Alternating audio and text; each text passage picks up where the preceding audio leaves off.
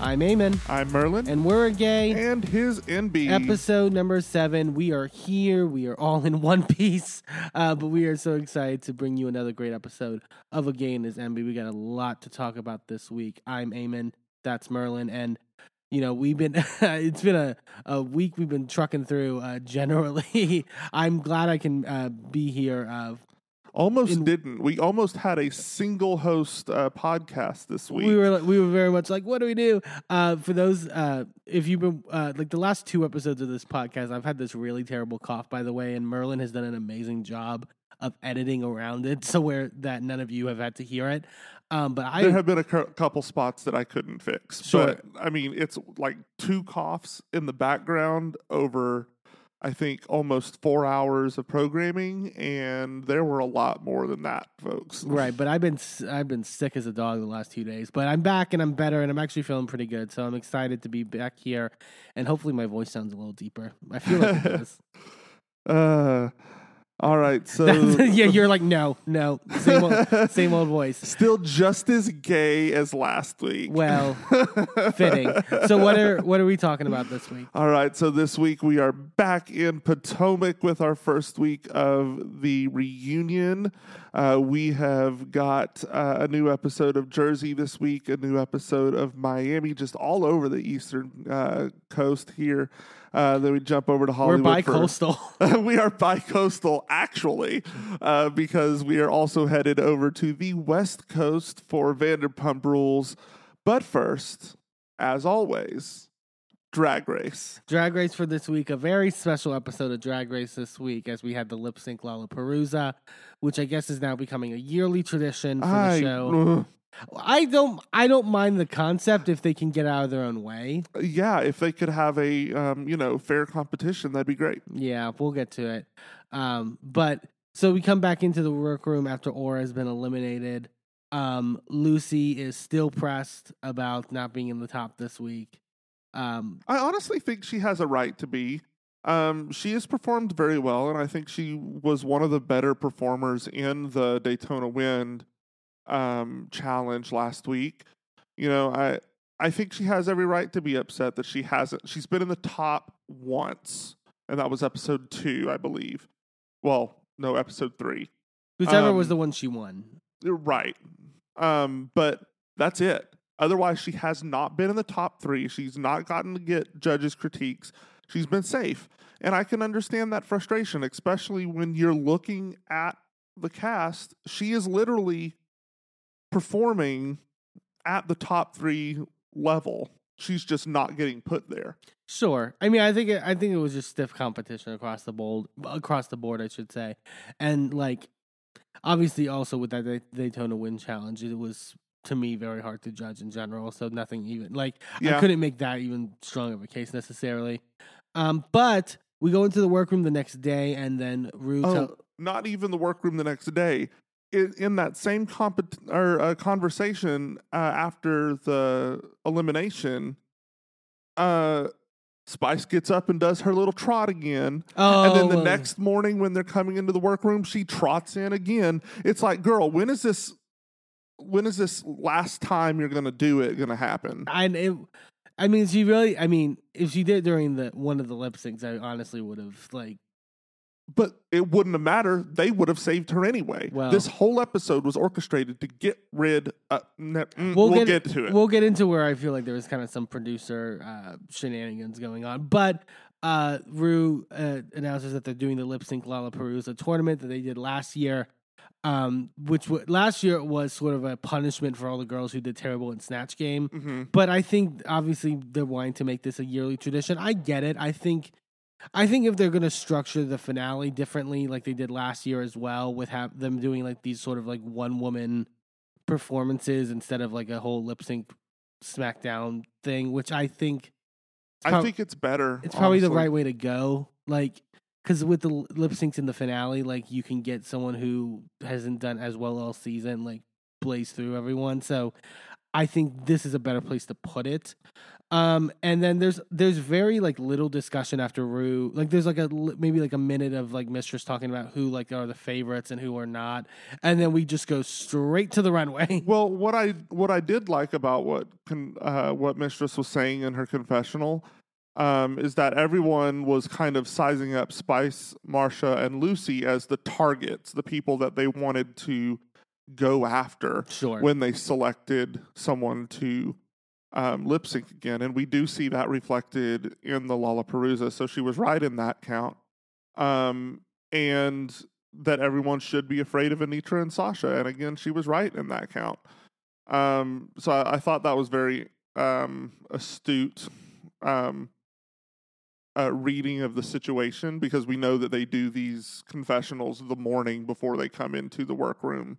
So she clocked that. I also really enjoyed Selena's description of the Lollapalooza. Oh, I hated it. I thought it was hilarious. She said, Lollapalooza is like, you remember WWE like a SmackDown? Yeah. It's that with lip sync and drag queens. We battle each other. One goes down, one goes up, one goes down, one goes up. Who's left? Who got the belt?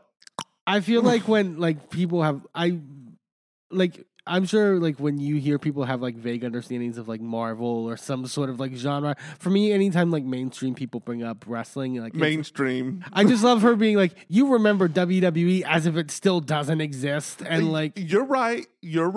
But to be fair, a lot of people did just stop watching WWE like it was a child's thing, and it's not. It's like.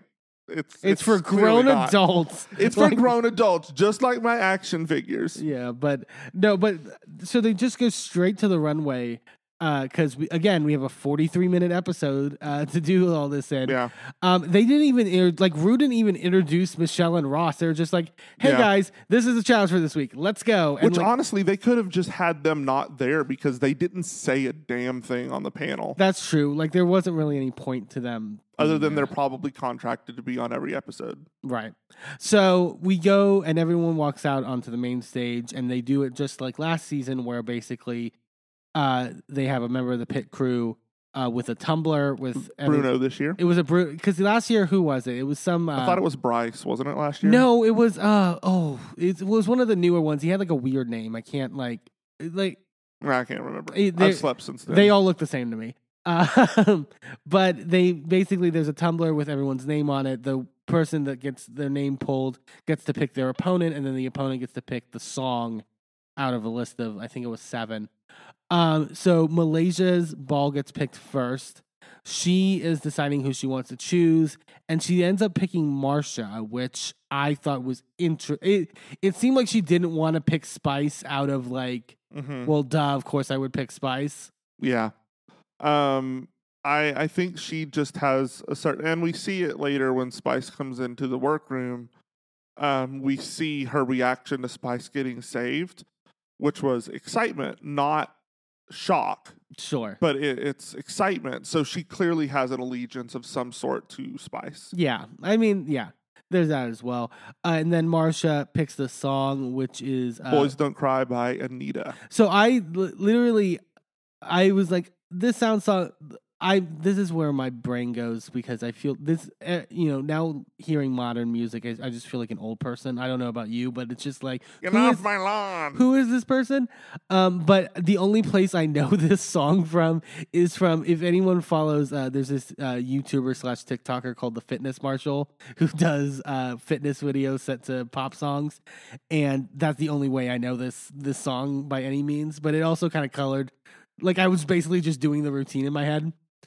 But no, they lip sync to Boys Don't Cry. And Marcia, I will say Marcia got to show a bit more of her lip sync skills that hadn't seen before. It's not even just the lip sync skills. I was impressed by the acrobatics of her dancing. I was impressed by the fact that she was putting her sexy forward. Like, that's something, like, the whole presentation is something we have not seen from her.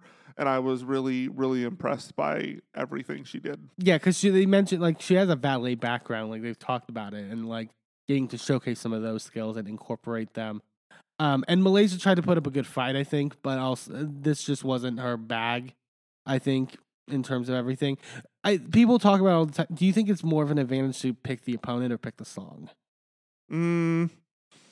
It depends on the spread of songs and opponents, honestly. And really your personal, like, if you're like I think like if you're Sasha Colby, you'd much rather pick the person because you can really do any song. Like you, but it doesn't matter. Sasha Colby's going to wipe the floor with whoever she's up against. I mean, yeah, that's at the end of the day. So, like, put her out there with literally anybody, she's going to win. So, I would rather pick the song. Yeah, there's all different kind of ways I guess you could look at it. But Marshall wins this one, gets to go to the back and watch the tape. That's the other thing with this like shortened episode. I feel like there was more stuff in the back where they were watching stuff that was probably cut for time and stuff like that. Yeah, and Untucked was all after the elimination, so we didn't get any of that in Untucked. Yeah, that was a little frustrating. So then the next person gets their ball drawn, and it's Lucy, I believe, right? Mm-hmm. And so Lucy then decides, I'm going to choose Spice. And Spice says, I'm feeling a little spicy, so I'm going to choose Do You Want to Touch by Joan Jett. Which I was like, okay, this makes sense. Like Spice was wearing a very like, it's like this like flame racing stripe kind of like, long pants sort of look. It was actually a really good look, I think. I thought Spice. It was very well made. It looked great on her. Like, good for her. Yeah, and so they lip sync to Joan Jett. This one was a little. I mean, I think Lucy definitely pulled out in the end.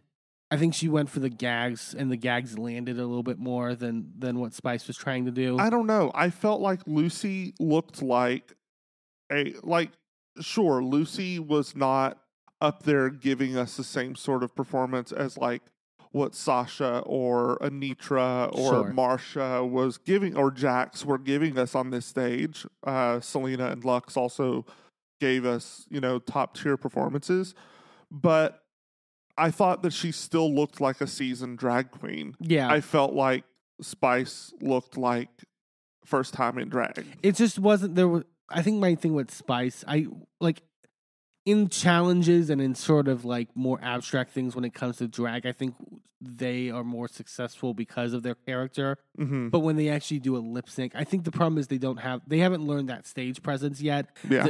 A lot of times their head is down and it's like, and not as engaged. It's just ironic because her name is Spice, but she really does need more seasoning. Sure. That's really what it comes down to. Like, I think she will be an amazing queen in a few years. Give her more chance to be out there performing in front of a live audience where she's actually doing this day in, day out instead of just doing TikTok stuff. Now, y'all know my opinion on the social media queens. I think they are valid. I think they did what they had to do in a unprecedented time to get out there and make their art. Like, I will never, ever, ever like dump on somebody for being a social media queen. But when you are not pairing that with also going out and doing live performances and not actually in front of audiences doing your job, you're not ready. As pretty as she is, as well made as her garments are, a look is only a fraction of what you need to compete on Drag Race. I was listening to a clip actually on Delta Works podcast, and they had Mariah Balenciaga on, and Mariah made this really good distinction of like the sort of concept of like drag is for everyone. While that part of it is true, like she made the point to say like, yes, drag is for everyone. However, the stage is not. Yeah. And that's, there's performers and then there's drag queens. And drag queens can encompass that larger realm, but not every drag queen is a performer at the end of the day. And Drag Race is for drag queens who are performers. Sure. I think you need to have, if you want to win, for sure. I think they're willing to take on anyone that encompasses the drag queen mantra. But I think in order to win and be successful on the show, yes, you do. Let me qualify that. I think you should be both a drag queen and a performer before you go on Drag Race. Because Drag Race, as many have said, is the Olympics of drag. It should be where you go as a fully formed person who needs a little polishing and coaching by professionals as opposed to someone who is going on straight out the womb. Yeah. You know. No, I agree completely. So Lucy wins this lip sync, gets to go to the back. Spice is still possibly up for elimination. Then they pull the next ball, and it's Lux who decides to go and challenge Selena to a lip sync. And Selena, I think Lux's mentality was that maybe Selena would pick something a little more up tempo, maybe. And instead, Selena decides to go with "It's All Coming Back to Me Now" by Celine Dion. Celine Dion. Which she says in her confessional she picked intentionally because she's done this number a lot in her home bars before. And that it's a real... and because it's not exactly what she knew Lux was expecting her to pick. Sure. I will say this was a really great lip sync. And I really... Yeah. I love... This is also a song that's been used a lot on Drag Race, rightfully so, because it's an iconic, obviously, very iconic song. But I love that like they showcase the two ways you can go with the song. You can either go very serious, which I think a lot of people have done in the past, and make it much more of the like focus on the ballad element and all that stuff, or you can go comical. Right. And Selena decided to go that comical route, which I thought was really smart. Well, and I love that she showcased the fact that Celine Dion is like at that perfect intersection between serious artist and campy bitch. Like, so this was the perfect song to do that with. Like, this is not the kind of performance you would do to, who's the one that Rue just, Diana Ross. No, of course not. That's been tried in the past. You don't do funny to Diana Ross because that's not who you're performing for RuPaul. Yeah. So someone who she holds in high esteem, you don't do camp to. It's a very serious performance. But this, Celine fits in both of those categories. I think it was beautifully done by Selena. And deserved win, I think. I think so too. I think Lux did really well as well. I think exactly. I think in the contrast with like what we were saying with Spice, like even though Lux is about the same age as Spice, Lux definitely has that stage presence. I think like exactly.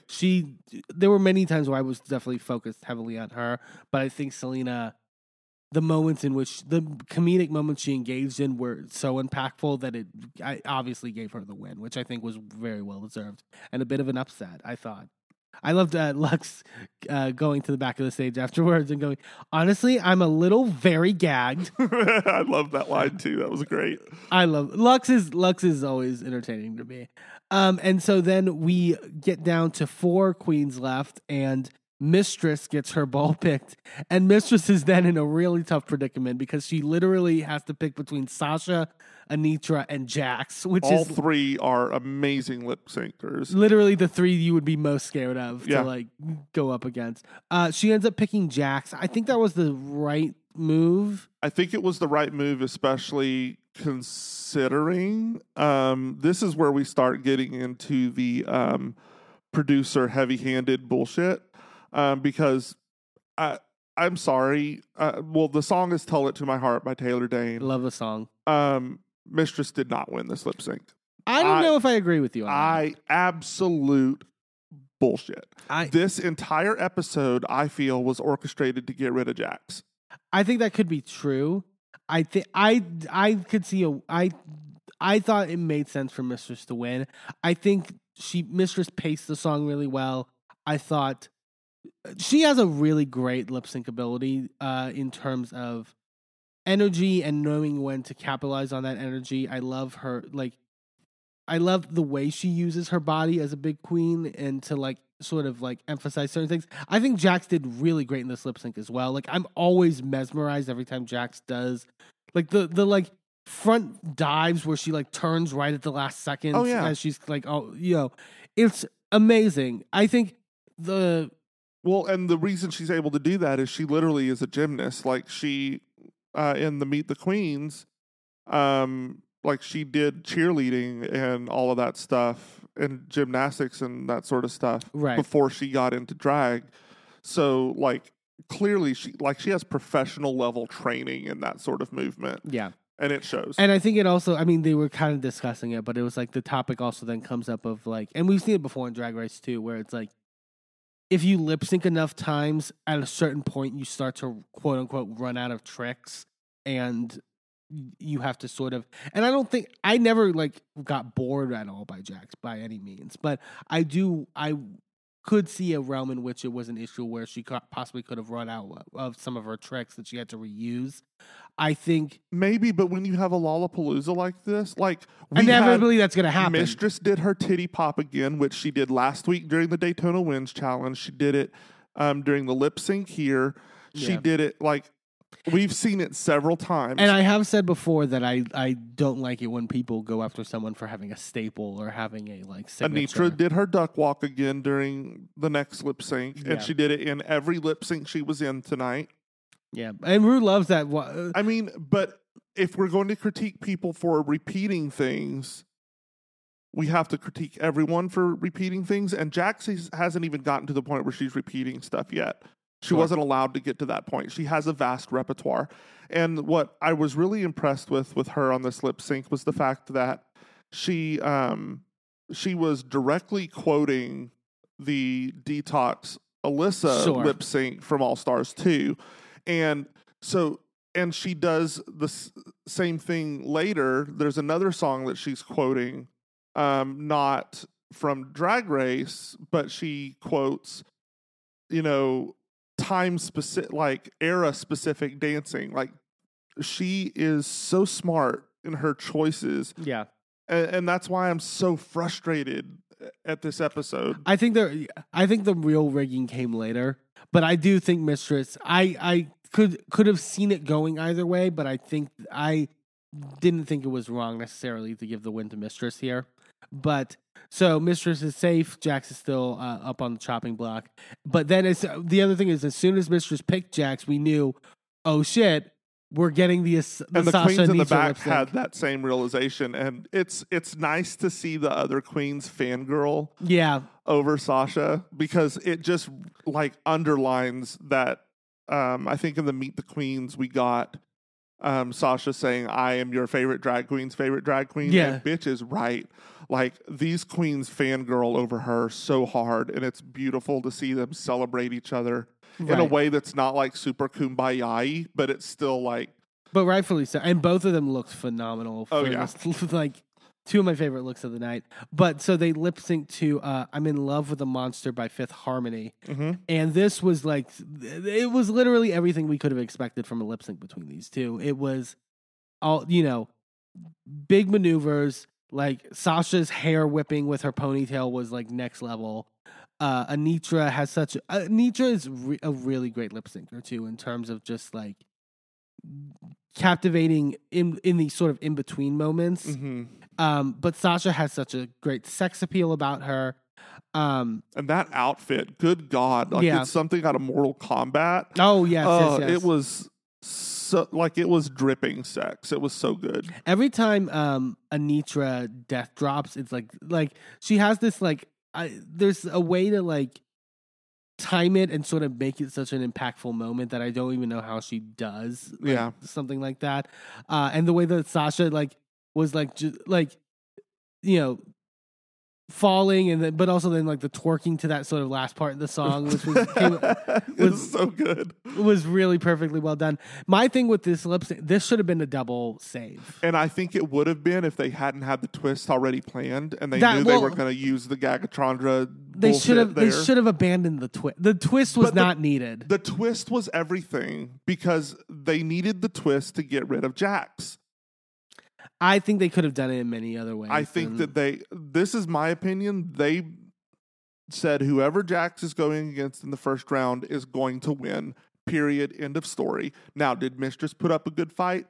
Yes. I do not think she won that lip sync. That's just me. That's a lot of people online. I'm just saying. That's my opinion. Exactly. I think, in the twist, like, I think Anitra was told by producers she had to choose Jax. That's just me.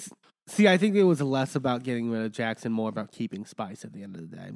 I don't think that they would have rigged it nearly as hard to get rid of Anitra. Because I don't know. I think that they got rid of Jax because they knew that anytime they put somebody against her in the bottom, she was going to still win and stay. So they had to get rid of her because they didn't like her in the challenges. They didn't want her to stay. Well, and also, but they wanted to get rid of her, and they knew that in a fair lip sync, that was never going to happen. well, also last season, the fact that Jasmine Kennedy went home on the lip Same is like, bullshit. why is like one of the better lip syncers always going home on this challenge? Like it doesn't Because make sense this challenge is built to get rid of the lip sync assassin that they don't want to keep. Well, that's my thing. You would think it would be to get rid of the person who's the worst at lip syncing, which it like. If you know Sugar and Spice's capabilities going into the show, if you're the producers, why would you like do a lip sync Lollapalooza in order to like? That's my thing at the end of the day. But they know that all of these Twitter gays are going to come in and like boycott Apparently- the show Yeah. if Spice is no longer on the show. I mean, we were the only ones that were against what happened at the end of the day. So, at least from what I saw on Twitter, but There were a lot of people who were mad that, like, from what I saw, there were a lot of people who said, no, this is BS. Like, I'm looking sideways at Anitra. Like, I am justice for Jax. Like, this is BS. Well, okay, let's get on to it. Let's move on. So Sasha wins. Anitra's still up for elimination. Rightfully so. Then we get to Malaysia getting to pick again, and this time she absolutely decides to pick Spice. Because who would when you have the choice of Lux, Jax, or Anitra? Yeah, it's like, come on. So she picks Spice, and then Spice decides to pick what song did she pick? I can't. Don't Go Yet by Camila. It's the name I can't pronounce, and neither could Bianca Del Rio on the pit stop. So I feel like I'm in good company. No, yeah, Camila Cabello or whatever her name is. Like this, I had never heard this song before in my life, so I honestly wasn't surprised at the fact that. So Spice was like, "I'm picking this song because I know for a fact that Malaysia doesn't know the words to it." Which she was right. She was right, but I didn't think Malaysia's lip sync was that bad. Like I didn't think It was the verses. I mean, the chorus was literally just "Don't Go Yet" over and over again. Sure, but she faked it enough to where it seemed like Yeah. I could have bought it. And then halfway through, Spice realizes, oh shit, I don't know the words to this either. which was great. Yeah. And then, so of course, Malaysia obviously wins this lip sync. obviously, Rightfully so. And moves to the back. Then they decide, okay, we're doing a 3-way lip sync now because there's 3 left. They did this last time. I just feel like, again, if you would have done a double save, it would have been fine, but whatever. And then, so we have Anitra, Lux, and Jax, and they're lip syncing to The Right Stuff by Vanessa Williams. This one was a little harder to call. It was very good. Anitra just, for like 5 seconds in, immediately doing like the big like drop down on her ass, like full like leg split out moment was like insane. I probably would have given this to either. I don't know if I would have given this to Lux. I would have given it to maybe Anitra or maybe Jax. Yeah. I again, like I was saying earlier, she was giving like period references in the dance moves. It was very like 90s, late 80s. This is also to The Right Stuff by Vanessa Williams. Yeah, I did say that. Oh, you did? I did. Well, that just shows you how much I actually listen. No, thank you. This This will be cut out of the podcast. But no, so I think they did all a really good job solidly across the board. I think, Lux, to me, didn't particularly stand out amongst the 3, which is why I thought her getting picked was a little odd. I thought I more than anyone would probably gone with Anitra. Like she did that. Anitra, I talked about the big jumping, like sort of legs out move, but then she also did like a jump split where she like crisscrossed in midair before the split. Like it was impressive shit. And like I think I don't know. I think I would have given this one to Anitra maybe, and then we wouldn't have gotten what we had last year when we did the Lollapalooza on the 3-way, they saved 2 and only kept 1 to the bottom. Did they? I think so. No, that's what everybody no. was expecting them to do this time. It wasn't. They only saved because it was Georges, Angeria, and Lady Camden, and they saved Georges, and then they sent the other 2 to the next round. But it was in the first round of competition. Oh, right, because it was like 11 queens, I think. No, it was like 7 maybe. Oh, right, because it was a smaller. It was forever ago. Yeah. But so Lux wins. Lux goes to the back, and now we're down to 3 again. We're down to Anitra, Jax, and Spice, and it's like, well, bye. I think we both literally said at that moment, like, can we just send Spice home like now and save them the trouble? But no, they had to go through an extra bit of trouble because there had to be a twist. And the twist was that someone's name gets drawn from the tumbler. And the person whose name gets drawn gets to save one of the other two. And then lip sync against the one who remains. So Anitra gets picked, and obviously by any logical standard, she saved Jax, right? Apparently not. Apparently not. She saved Spice for some reason.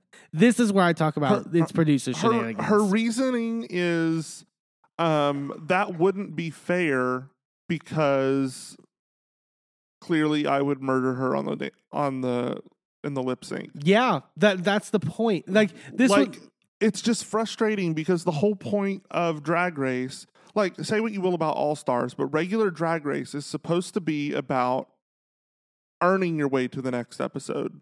And in the challenge of Lollapalooza, Spice did not do that. She should have gone home. Well, I just don't get the dialogue from people of being like, well, oh, that was so much of a badass move by Anitra to like lip sync against a harder competitor. It's like, why? They're all in the same competition at the end of the day. Like, it's not that kind of competition to me. It just seems completely odd. And to me, Anitra didn't even believe it when she said it. Well, which is why I think it was It also contradicts what she said earlier in the episode, because the second that it came down to her and Sasha, she said Sasha was the person that I didn't want to lip sync against. If Anitra's thought process going into this was I want to lip sync against the best, wouldn't Sasha be the person she wants to lip sync against? That's what I'm saying. It's like there was a producer in her ear. Rigor Morris. It was literally like, you're gonna do that. Like, this is what we're gonna do. It's like I feel like they edited out like the sniper like laser on her forehead when she was saying it was. I know. And it was like Spice's reaction too wasn't even just like crying incredulousness. It was just like, oh my God, thank you. She had already resigned herself to go home. So she was like, it was just so weird to me that it was just like, you had two of the worst lip syncs this episode and yet you're still here. It's fun. Whatever. I think she'll probably go home soon enough, in my opinion. But who knows with this show. But then we get down to Anitra and Jax, and they lip sync to Finally by CeCe Peniston. So good. Really good lip sync. And this is a great song as well, where it's like, you know, you can do a lot with it. And Anitra, I think, did a good job of mixing comedy and humor with sort of the more moves, which I think maybe was a smarter. I think Jax did a little bit of that too, but yeah. She's more movement based. Yeah. And it was, I thought this one could have gone either way. They ended up picking Anitra to move on. I think while I love Jax, and I think we both think Jax has been kind of like robbed in the edit, and like, you know, it's gotten a little too hard of critique. You know, there's only so much you can go with her if the judges aren't gonna, you know, see anything. And what frustrated me was literally in the now sashay away speech, Rue goes, Jax, we loved you from the jump. Bullshit, bitch. You have been shitting on her since she walked through the workroom door on day one. Like, what are you doing? I think it was more in reference to the jump rope thing, but yes, I understand what you're saying. I get it, but like, don't lie to her face. Sure. Like, she knows what it is. She knows what the game is. And like, it's so like, I'm so mad. Like, I was fuming for hours after this episode last week. Yeah. To me, it was clear producer shenanigans with the whole, at least the Anitra bit of the whole twist and stuff like that. I don't think that was needed by any means. It's like, it's frustrating. # justice for Jax. On Untucked, there was one little bit that I wanted to mention because I think that for the most part it was pretty not necessarily remarkable, but there was one quote from Sasha that was absolutely phenomenal, and she said, I know one thing, if you didn't know me, now you know me, honey. She ain't never gonna not. Yeah, so and I was screaming. It was so good. It was so good. Credit to Sasha Colby. This has been her. I don't see a realm in which Sasha doesn't win this season. Like, it would be crazy to me. I can see it getting snatched away right at the end, but Someone's really going to have to, but somebody's going to have to, like, go to the mat fighting for this. Yeah. But, other than the sort of shenanigans of it all, I do think this was a good episode, at least from the lip syncs alone. Easy for me to say. The Anitra Sasha lip sync will go down in Drag Race history as, I'd say, at least one of the top 3 lip syncs of all time. Yeah, I would say that. Like, I think there might be a couple others that might edge it out, but it's going to be up there. Yeah. Well, that was Drag Race for this week. We're going to take a quick commercial break, and when we come back, it's all things Real Housewives. Don't go anywhere.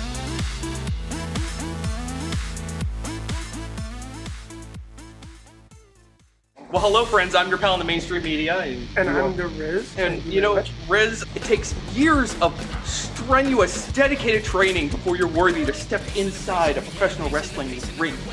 But it takes even more time to develop complex, highly astute opinions about professional wrestling. Am I right? That is correct. Yes. And you know where we can find that? Yes. On the Wrestling Man. That's right.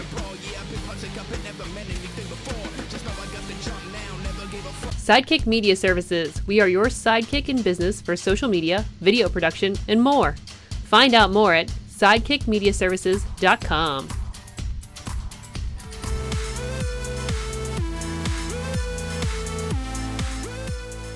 Welcome back to A Gay and His NB. Let's get into everything Bravo, starting with Housewives of Potomac. Reunion Part 1, the long-awaited start of this reunion. I would say this was a really good first part of the reunion, mainly because everything that we wanted in terms of who got what coming to them, I think ended up getting that way.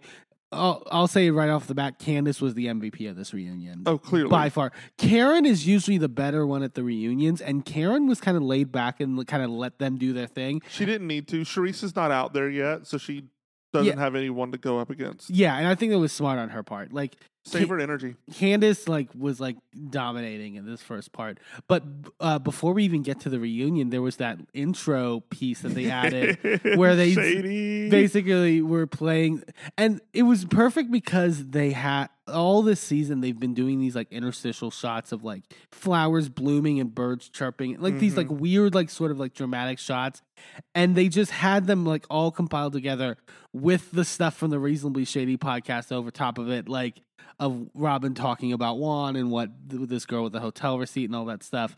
They're basically like, yeah, you're not getting past this. And then it was like 2 weeks before, like, so basically setting the stage of like, guys, stuff's already happened since this has been filmed, but don't worry. Yeah. We know what's happening. And then so they are getting ready in their dressing rooms. I love that Andy went up to Karen at one point and was saying, like, are you worried about Charisse being here at all? And it's like, oh no, I think Charisse should be here. I mean, you guys put her on camera enough times, for God's sake. It's like shading Andy for having Charisse around. Perfectly done. Oh, and then also Andy at one point goes into the Green Eyed Bandits dressing room and asks about Juan being there, and Robin's like, no, he has work, and Andy literally going, I thought so. Like, well, and also the fact that Robin and Giselle are sharing a dressing room this year. Sure.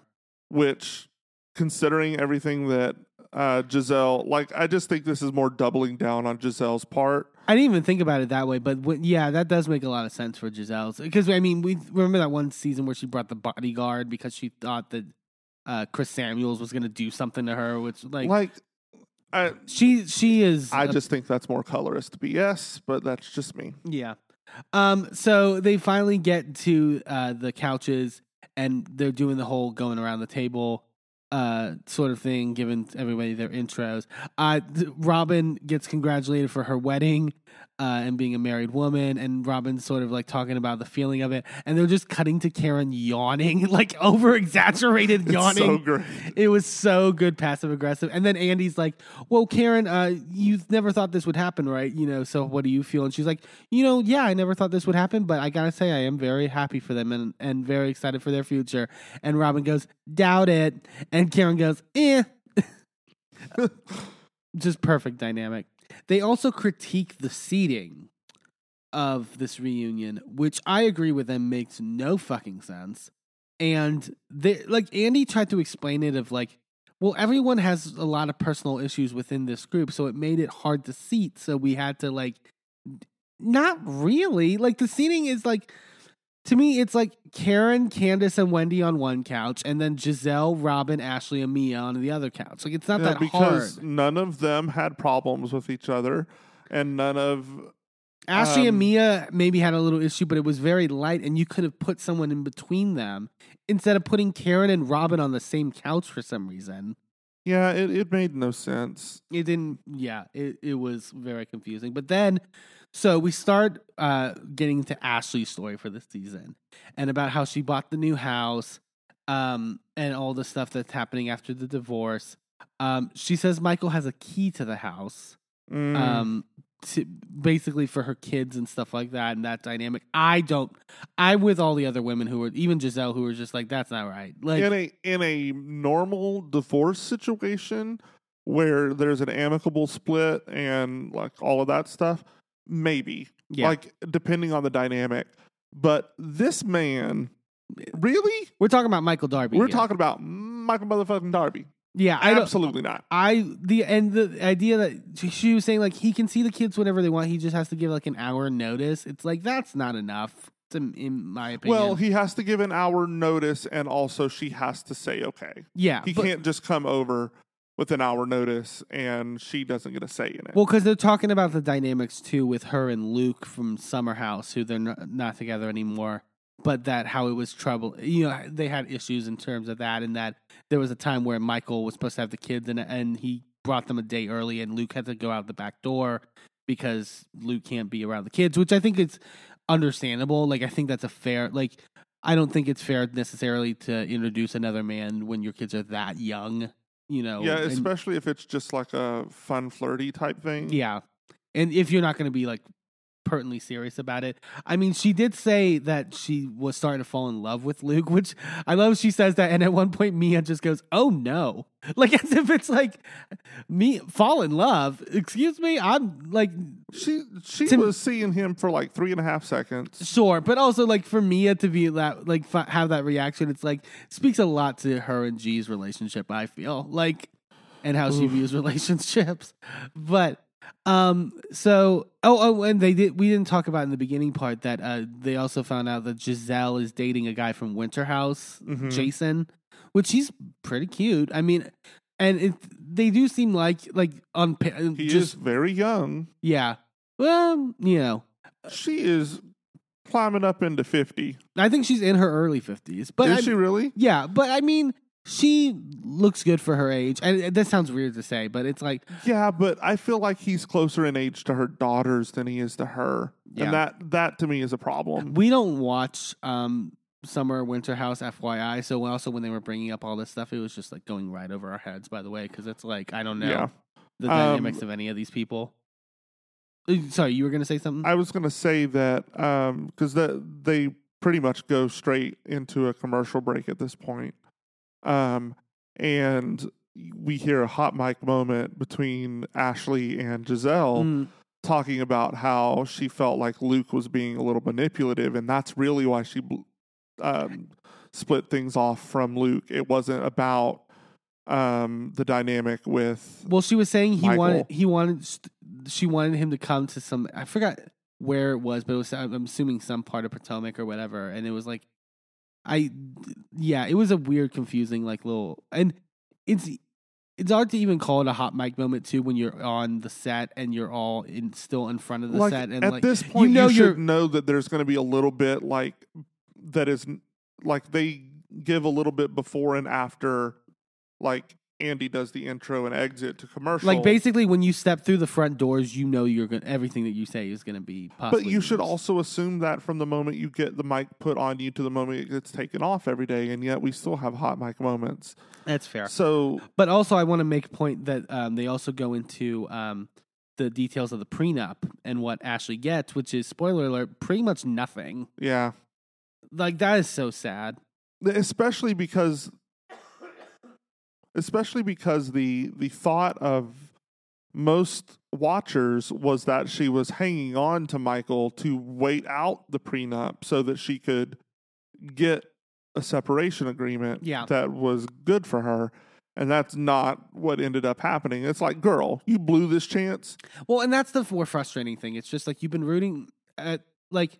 You inflicted the public, or you inflicted Michael Darby on the public for this long, and you could have just left him and got the same amount. Well, and also, like, she would go on reunions every year defending him, like, blindly, to the point that it made her look stupid at the end of the day.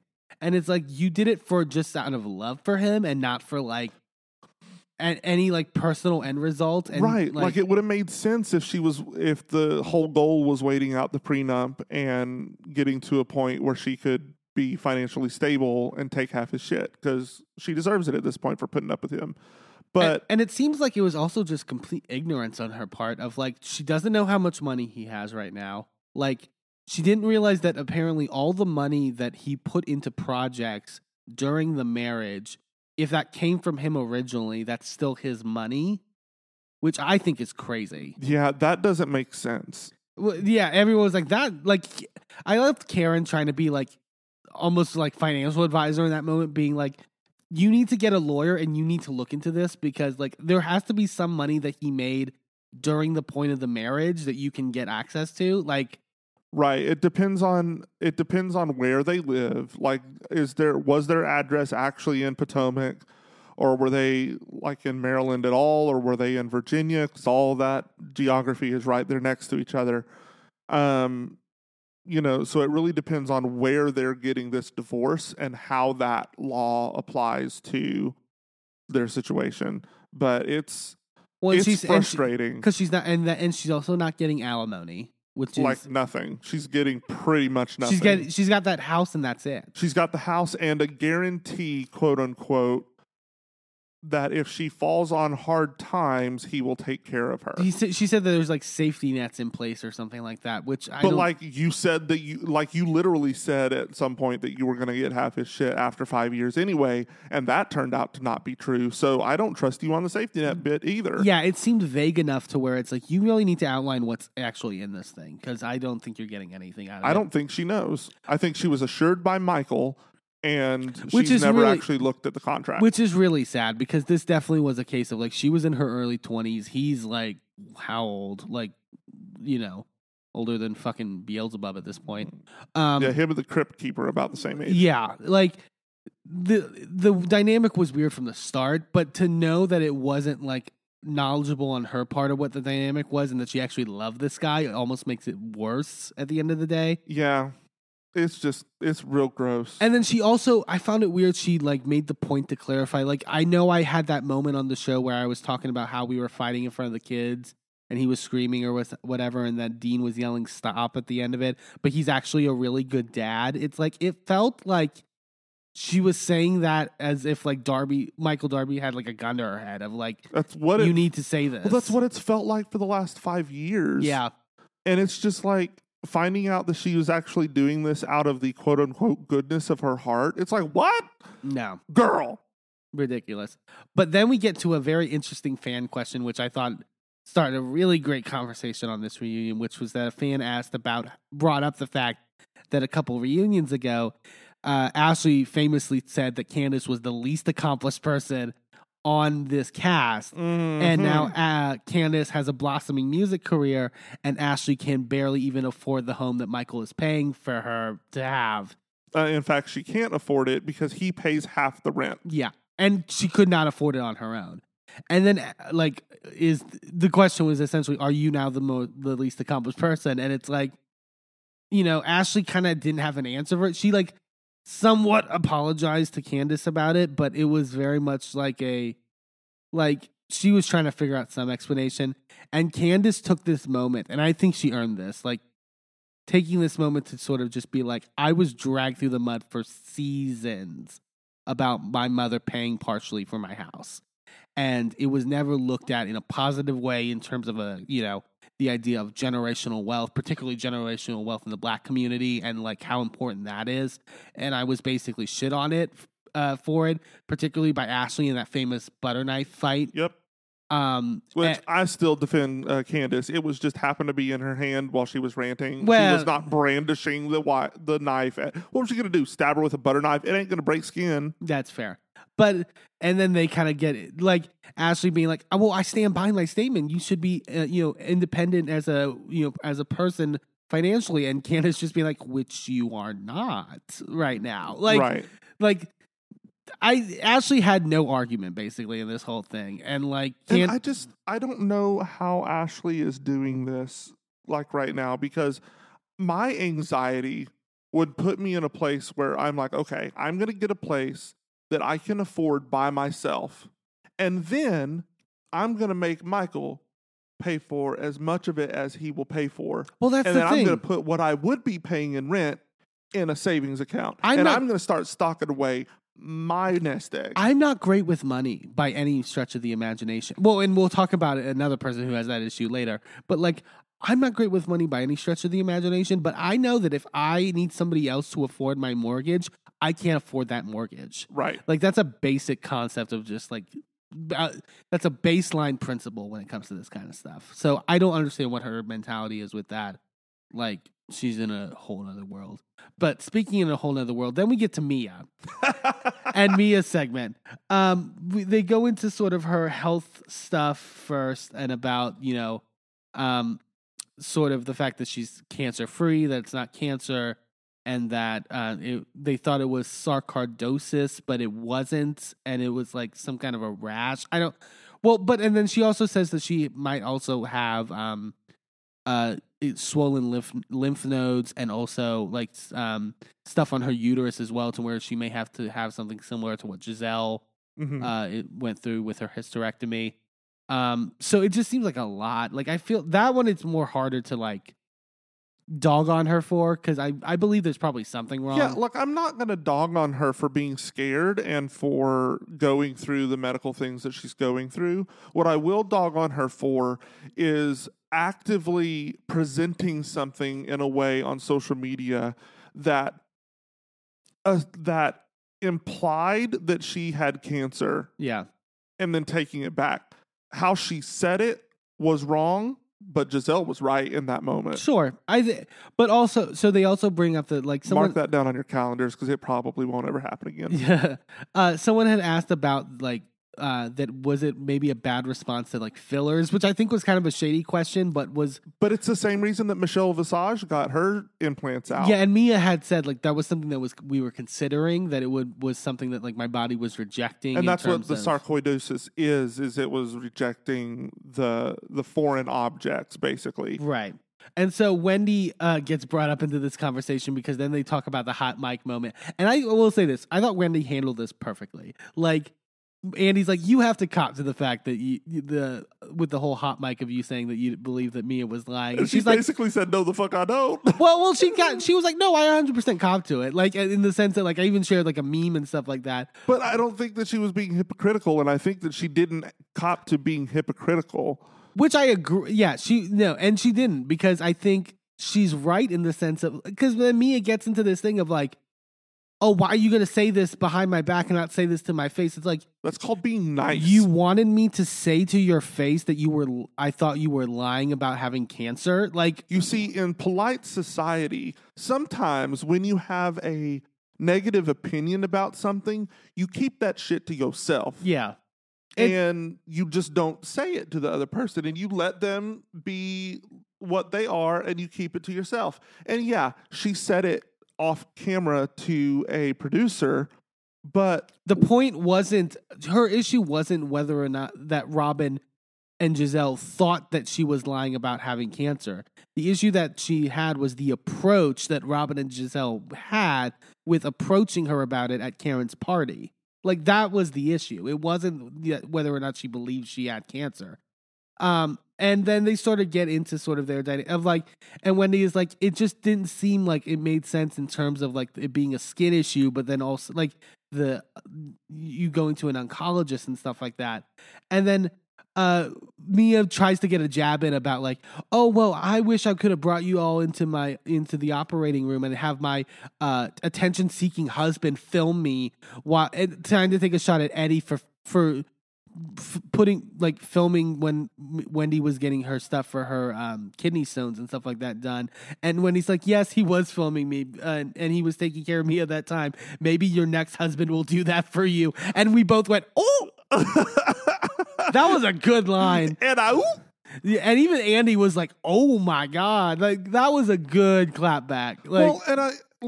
People have been doing that for ages, filming their, loved ones coming out of anesthesia, because it's funny. It's a moment to remember. Sure. And I'm sure that would not have gone on social media without Wendy's approval. Like, Eddie wasn't the one that posted that. Also, I'm sure the producers of the show were also probably like, hey, we can't get cameras in here. So pull out, Eddie, if you could pull out your iPhone. Like, I'm sure, like, it's like, I thought it was a weird jab by Mia to try to. And also, it was a sweet moment. Like, get over it. Just don't come after other people's marriages because you and G have a transactional one. Yeah. So then we get into the business stuff on side of Mia, because in the time since filming, G's brother apparently stole all their money or something, and there was that big sort of stuff. And then we get into Mia's explanation about what happened. It sounded like Greek. It could have been Russian. It could have been any foreign language that I do not know. And I would have understood just as much of it as I did when she tried to explain it. So, because she's the CEO of however many franchises of the Joint Chiropractic. Turns out she's not. Even on the stuff that she put on social media, it said owner, not CEO. But here's the thing. So I literally had to take bullet points of this to have any understanding of what she was saying. So she was saying that G's brother is also part owner, and that him and G are on the bank account, and that either person can take the other person off of the bank account without their consent, to which everyone on the couch was like, that's not true. Like, that doesn't make any sense. Literally not how that works. And that they had a board meeting where they voted in a third member.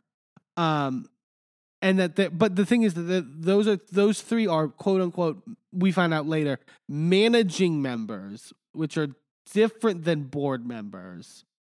And G is still one of them. But the other two managing members voted G off of day-to-day operations. Mia's CEO, and she's on the board, and she owns more than 40% of the company, but still only is one vote of the 8-member board. Right. Like, all the numbers kept changing. At one point, because she was saying 3 originally, and then when she brought out the 8 members, everyone was like, what? I thought it was 3. Like, what are you talking? Like, I need a whiteboard. I need Hank Green. Can you, explain this for us? Because you seem to be able to explain everything else in the world. I need you to come on our podcast and explain this to me in, layman's terms, because I don't get it. And everyone is just cracking. Like, Candace is, doing the whole, oh my God, I can't laugh in this corset thing. And, she said, Mia, it's like, yes, there's 8 members. And Giselle's like, oh my God, I thought she was going to say 7. And they just start laughing again.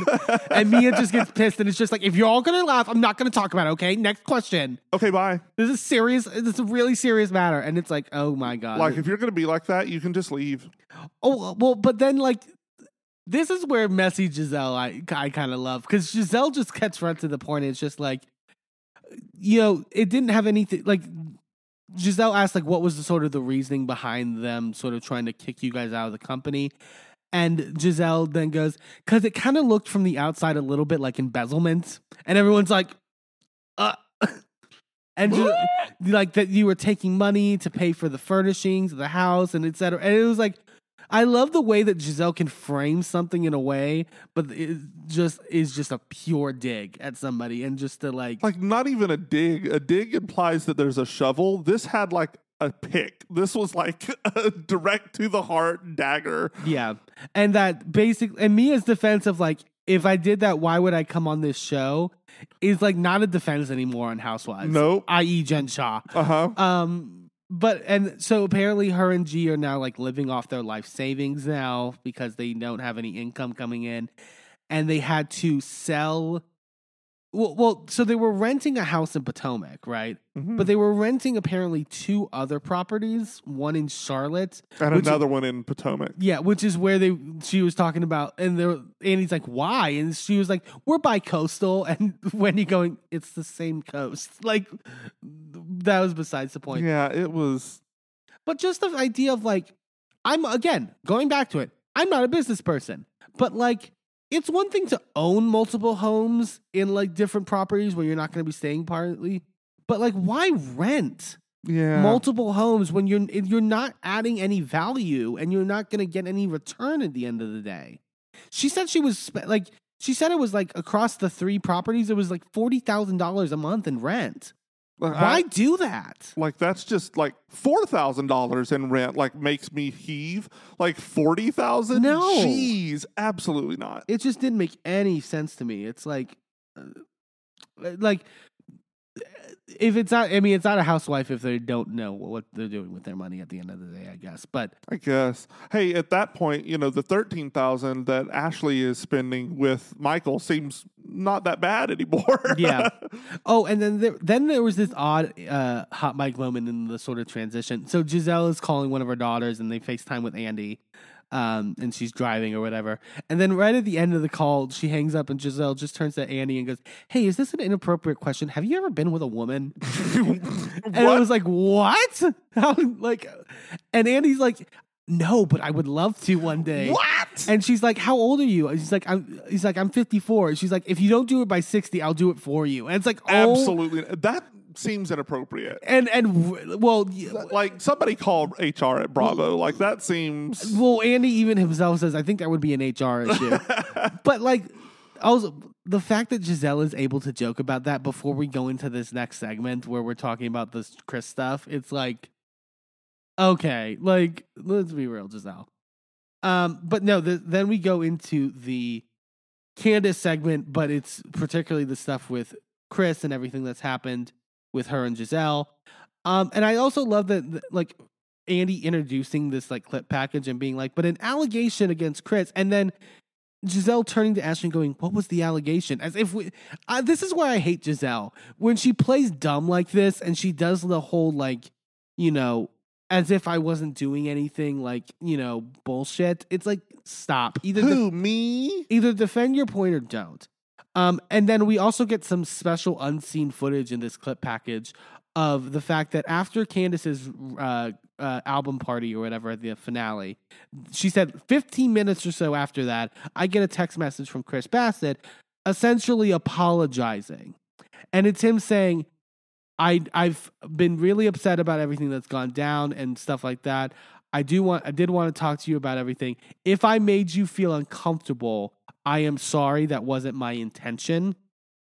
And Giselle basically takes that as, I am vindicated. He apologized. She literally says he admitted it. Yeah, it's like, oh my God, Giselle. It's not, no. You are not going to sit here and malign this man all season and then come at the end and go, "Oh, well, he admitted that it happened." No, screw you, lady. And also, she says literally, like, he admitted it, he apologized, I accept the apology, and we're moving on. Oh, thank you, Giselle. We're moving on. Thanks to the decree from Giselle Bryant. Now we can move on in this situation. She still thinks that she's like the pastor's wife. Like is he a bishop or whatever? Yeah. Like, I don't know. Anyway, she thinks that she's up there second in command. And that ain't you, ma'am. Yeah, you don't get to say now we're done with it. And you don't run this shit. And Candace gets into that later too, which, like, you know, and Candace and Andy's basically like, that's not really an apology from him. That's him saying, you know, if this happened, if you ended up feeling this way. And Candace also points out, rightfully so, that text message was also sent before the season aired, and we got to watch everything that was being said while we weren't there about, and the way she said it was the 15 different stories that you were telling to everyone and the exaggerations and the things that you were putting on. And she was like, "What did I say?" And she said, you know, you calling him a sneaky link. Yeah, specifically in that conversation with Robin in I think it was like a diner or a little cafe or something. And she was, you know, saying that he specifically thought that she would be down because she was single and he was like testing the waters. It's like, okay, so in that conversation, you have gone from this was an innocent, like, hey, this guy was just in the room and didn't understand the implications of what was going on, which I can get with that. Yeah. I can't get with your reaction, but I can get with how you would be uncomfortable in that situation. But he didn't do anything, and the second that you asked him to leave, he did. So I can get with that. But when you then malign him to the point where you say, that there was intention behind it. You were encroaching into my personal space on purpose, trying to get me to react in a way that would be inappropriate. And then keep in mind, a couple episodes after that, at the winery, Candace straight up asked Giselle, you don't believe he did this intentionally, right? And she goes, well, I don't know whether or not he did. It's like, well, clearly based on that conversation with Robin, you clearly knew that he was doing something intentionally and with malice. And so that's where when I'm Candace and I'm watching that back, I'm like, I don't fuck with this woman. Fuck that. Like, you're being duplicitous in everything that you're doing. And then when Candace brings up those comments, Giselle then tries to cop to it and goes, okay, well, I apologize for that. I apologize. To take a page from Garcelle Beauvais' playbook, it seemed like Giselle was trying to own it before Candace came for her. Right. And it's a weaponized apology. And Candace was like, this is bullshit, first of all, that you're apologizing now, because you could have it's not like this is a new thing I'm bringing up to you, and it's not like you haven't spent not just the time during filming but after filming sticking to this. And now suddenly, now that you're finally being confronted, you're going to apologize. That's bullshit. And Ashley then has the gall to say, in defense of Giselle apologizing, like, I mean, it wasn't right for her. She likes to put a little sauce on things sometimes. Excuse me? Shut up, Ashley. Sit over there with your no alimony ass. Like, like she puts a little sauce on it. That's something that, like, you say about like an okay time in the bedroom that you add, like, you know. That's not something you say about somebody trying to sexually harass another person. I was so mad at that. It was like, oh my God. Like, that is so. And Candace tells her to please take your apology and shove it up your ass, which was, I think, well deserved. 100%. They get into a little bit more about Candace's. They take one like minute for like a nice moment with Candace to talk about her path with in vitro fertilization. She says she has 6 embryos. And she immediately starts crying and gets the crying goal out. But it's a cute moment, and I'm glad that she, you know, is getting on that journey. And then they go right back to the the Giselle stuff. There was a viewer that asked the question about, like, Candace, it was also wrong for you to say that Giselle accused Chris of sexual assault. She never said he assaulted her. And she clarifies that the reason I said sexual assault was because of what was said about how she was saying that Ashley's friend got her ass grabbed by Chris. Right. So she didn't directly accuse him of it, but she did spread a rumor that accused him of it. Which I love that Giselle is still going by that. That's what we thought we heard Ashley say. People only thought they heard Ashley say that because you were going around saying that. Like, no, you interpreted that and then went around and spread that, and that's like that then became the narrative. Yeah. That's the fucking issue, Giselle. You heard it that way because that's how you wanted to hear it because it fit your narrative. Yeah. And it's like, so frustrating. And then I'm sure it'll get worse in the parts to come, but oh my God, Robin. You are such a fail this reunion. The one, I had been so positive on Robin this season in terms of her being on Candace's and Chris's side of this whole thing with Giselle and sort of standing up to Giselle in certain ways of being like, this isn't what you're making it out to be, etc.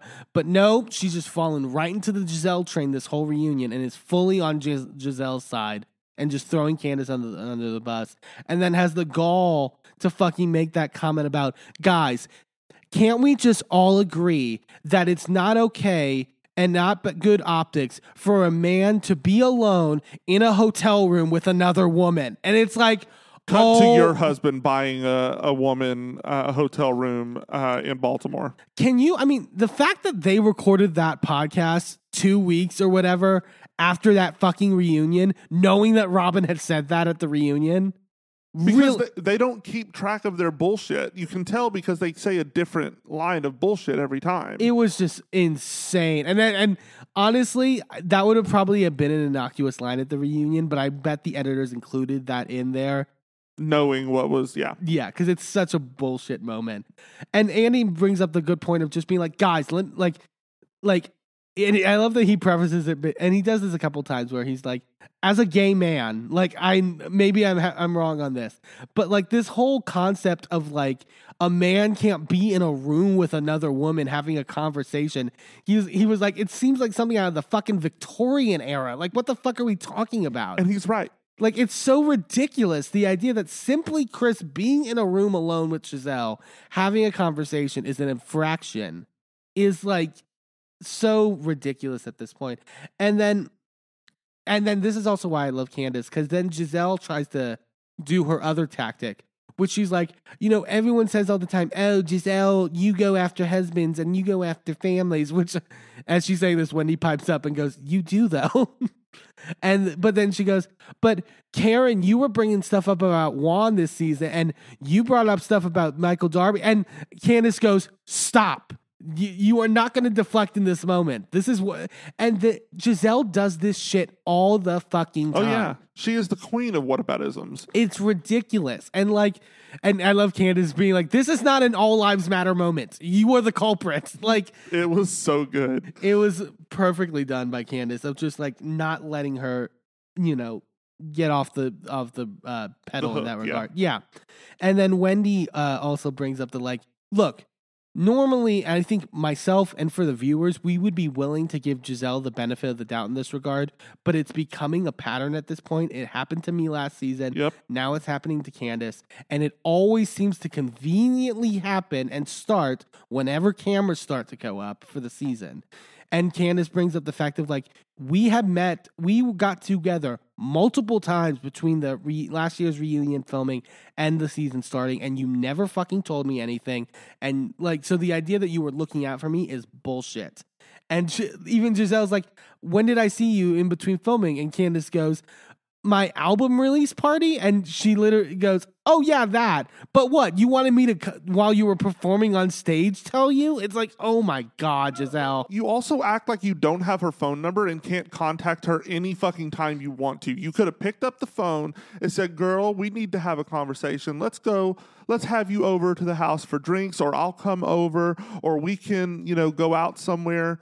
Like, we need to have a small conversation. I want to get this cleared on the air. Or I want to get the air cleared before we go back to filming. It just amazes me how she'll just lie, and then immediately when evidence is presented against it, then just renege on the lie immediately. It's like, oh my God.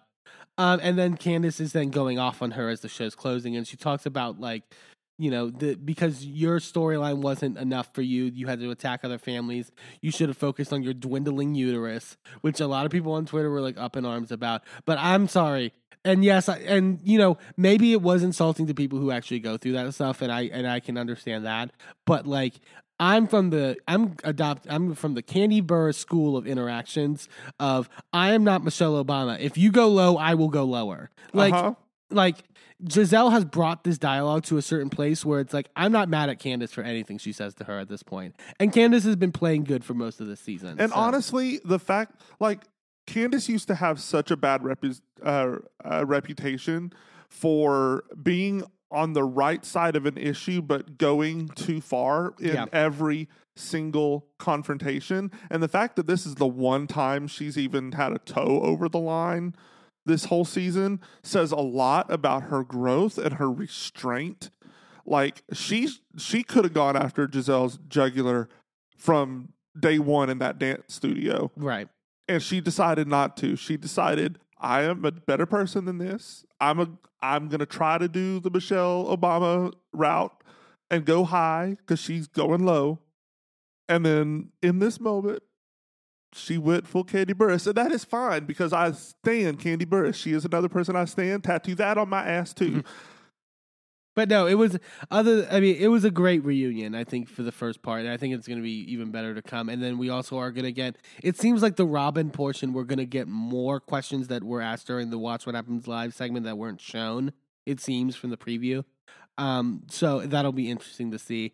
I don't know how that's going to shake out in terms of everything once this whole season's over, but it's The rumor currently online is that Robin and Charisse will not be returning. I wouldn't be surprised. I mean, I think Contracts have not gone out yet, but that is the rumor online. where does Robin go at the end of the day? How do you even address this on the season if you bring her back the next season? Like, Yeah. There are more entertaining people in Potomac than these women, some of these women.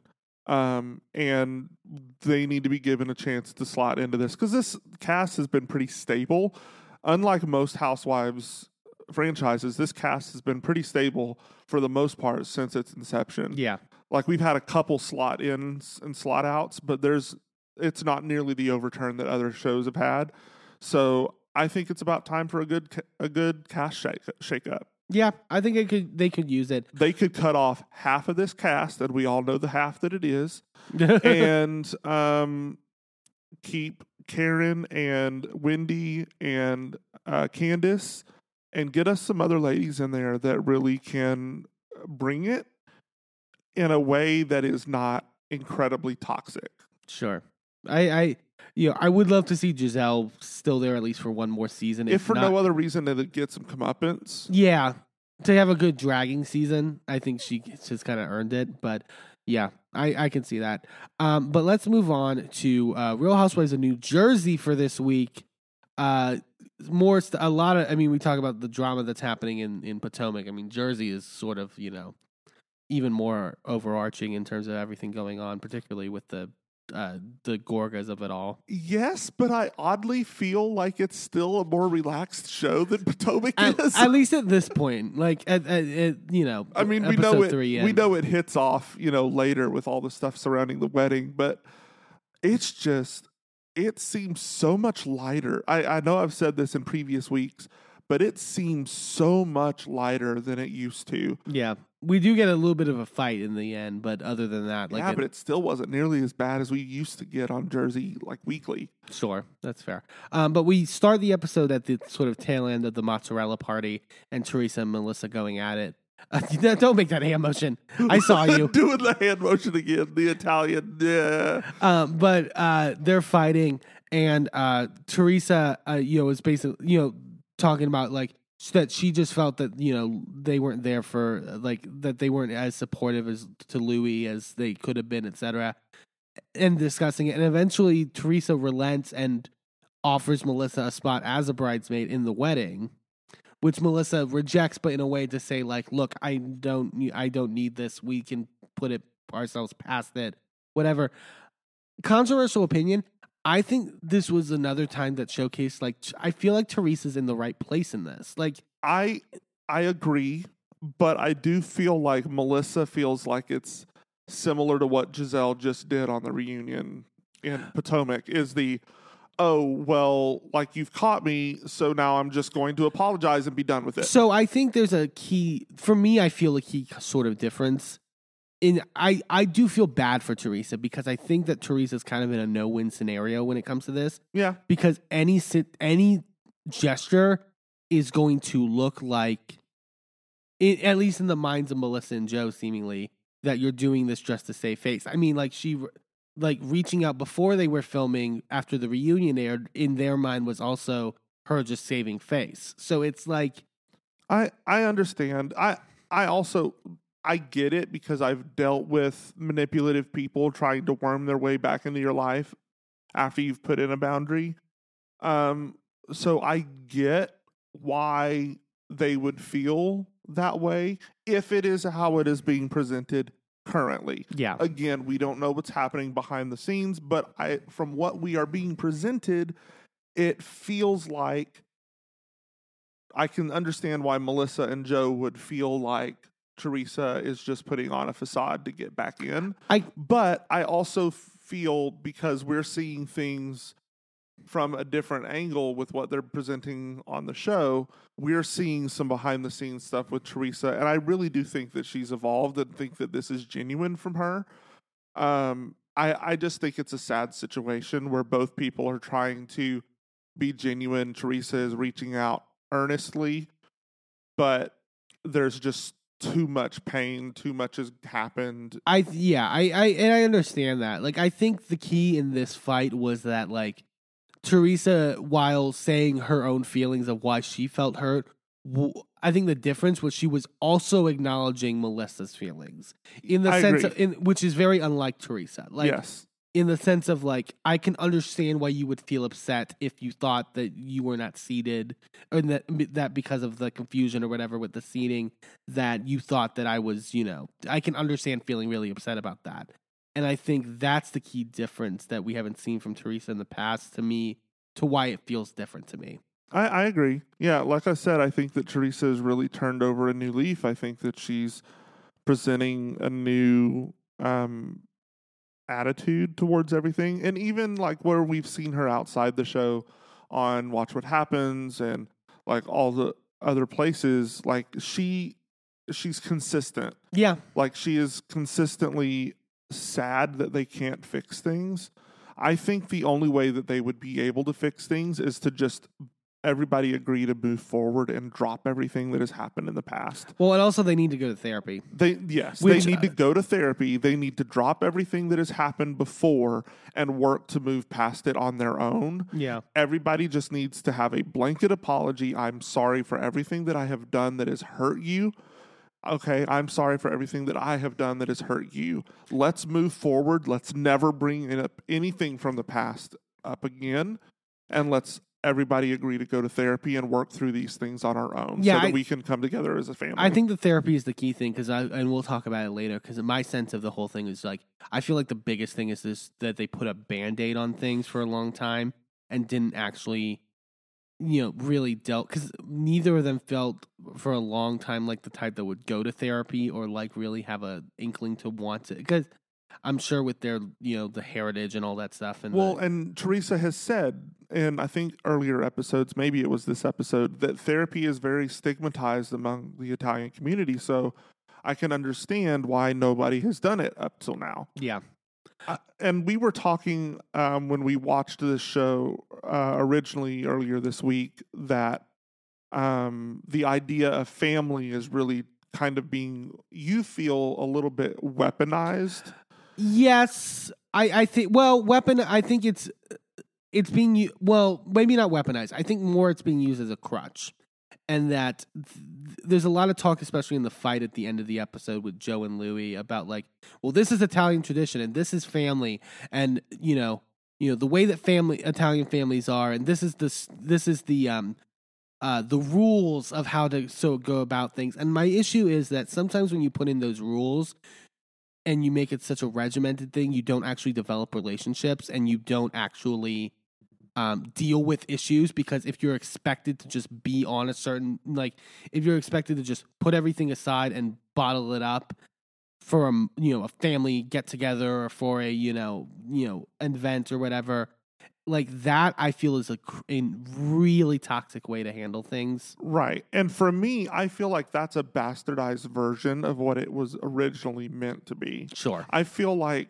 the whole point of family is we are connected beyond just superficial ties. We should work twice, 3 times, 4 times as hard to make sure that we are on a good place. Sure. And that's what it should be about. It should be you are family, so we need to fix this, because we can't be fighting like this. We have to find a way to fix this between us and make sure that we are closer than ever, as opposed to we are family, so you can't question me and you can't be mad at me. So you have to bury those emotions, and I don't deserve to have to be challenged on this. It's more in like having the tools to fix it, I think, and like knowing what fixing looks like. Well, and when you're not going to therapy and nobody is going to therapy, like, you're not going to get those tools. Yeah. So we go later into the episode, and we're at Dolores' house, and Paulie's over because they're going to do the photo shoot with Frank that Frank missed out on, because he was in the hospital for like some like gastrointestinal something or other. Yeah, he couldn't shit for like 12 hours. Basically, that is how they put it. And Paulie and Frank's relationship is kind of interesting. Like, so at the reunion last year, Frank famously referred to him as Buzz Lightyear. So now Paulie's calling Frank Mr. Potato Head, which I think was a fun little, it's a little, squabble between a ex-husband and the wife's new boyfriend, I guess. Like, he does have skin that resembles that of a potato. A little like a weak left out potato. Yeah, a little too wrinkly. But no, Frank. And that's, to be clear, from sun damage, not from age. We are not ageist on this podcast. No, and you have also professed your love for Frank Catania, so right. I was talking about Paulie. Oh, Paulie. That's fair. But Frank comes over and invites Paulie to the guys' night that they're doing later in the week, and Paulie and him are kind of having a conversation. They talk about Frank getting in contact with Paulie through Dolores, and that I can like message Dolores to let you know.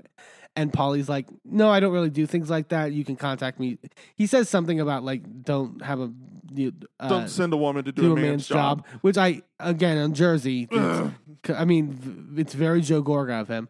Well, I mean it's very Italian of him. I didn't like the framing of that necessarily, but I think his larger point was like, it doesn't have to be a thing where it's like we're only like a dynamic through Dolores, because they hinted like last episode that there seemed to be a little bit of a distance between Frank and Paulie, and that there was like trepidation on Frank's part of like. Yeah, but that is because Frank and Dolores have a kind of evolved relationship. Yeah. As opposed to Dolores tends to like men that are more traditional. We've seen this in several people that she's dated, but specifically Paulie is very, I am the man, I am in charge, and you should be talking to me, not to her. That's how it came off to me, and I was like, that's... and I don't know if he necessarily meant in terms of the household necessarily, because they're just dating. Like it would be real weird if that was the dynamic and they're just dating. Yeah, but I think he was. I think it was an attempt by Paulie, inartfully said, to like try to like get more of a built relationship between him and Frank that wasn't just based around Dolores. Well, it felt but Frank took it weirdly. I took it the same way that Frank did. It felt like he was saying, you don't talk to her. She is my woman. You talk to me. Yeah. It sounded very He-Man woman hater to me. And it rubbed me the real wrong way. Yeah, I don't think that was his intention. But they do the photo shoot with Frank, and he's the Easter Bunny. They did him wrong. This was so like. They did, go back and look at last week's episode. They did everybody else in this sexy shot that showed off their best asset. What did they do with Frank Catania? They put him in some bunny ears and a little bow tie and a little fluffy bunny tail and a Easter basket. And put him in the sun too, which only showed out how overly tan he was. It's just not like they did him wrong. They could have done so many other looks. Like if you took off the bunny parts, right, and you just had the bow tie and had him like lounging on the grass with like, you could even still have the black shorts on, right, but have the Easter basket like in front of his crotch area that like implies that he's naked, but he's covered, right? Sure. Like it would still be more in line, I thought, and maybe have like flowers around and like some stuffed Easter bunnies or like eggs or whatever around that would still be very Easter, but it would still be on the same level of sexy that they did for everybody else. They made a joke out of Frank Catania, and that pissed me off. Yeah, I agree. So we go on to Melissa, Margaret, and Jackie, who are out for lunch together. And this was a very interesting conversation. So they, they talk about Jackie not going to Danielle's mozzarella party, and then Melissa sort of relays about how Jackie was kind of looking Danielle up and down, and that Danielle kind of felt like a very judgy vibe from her. And Jackie's response, I felt, was very unlike Jackie in a weird way, of being like, I mean, in fairness, her outfit was horrible. It was like her shorts looked like they were pulled out of the hamper, and it's like, and then she made like a jab at her fashion sense, and it was like, this doesn't seem very Jackie to me. Yeah, the only thing, I mean, if they were overly wrinkled, which we couldn't tell in the episode, but if they were overly wrinkled, I could understand having some sort of like criticism in that regard. But the outfit was fine. It was a plain white top with some plain white shorts and a cute little colorful bandana tied through. Like, I was thinking last week, we talked about it, and I was thinking, maybe her eye was just drawn to the colorful scarf used as a belt. No, she was being shady.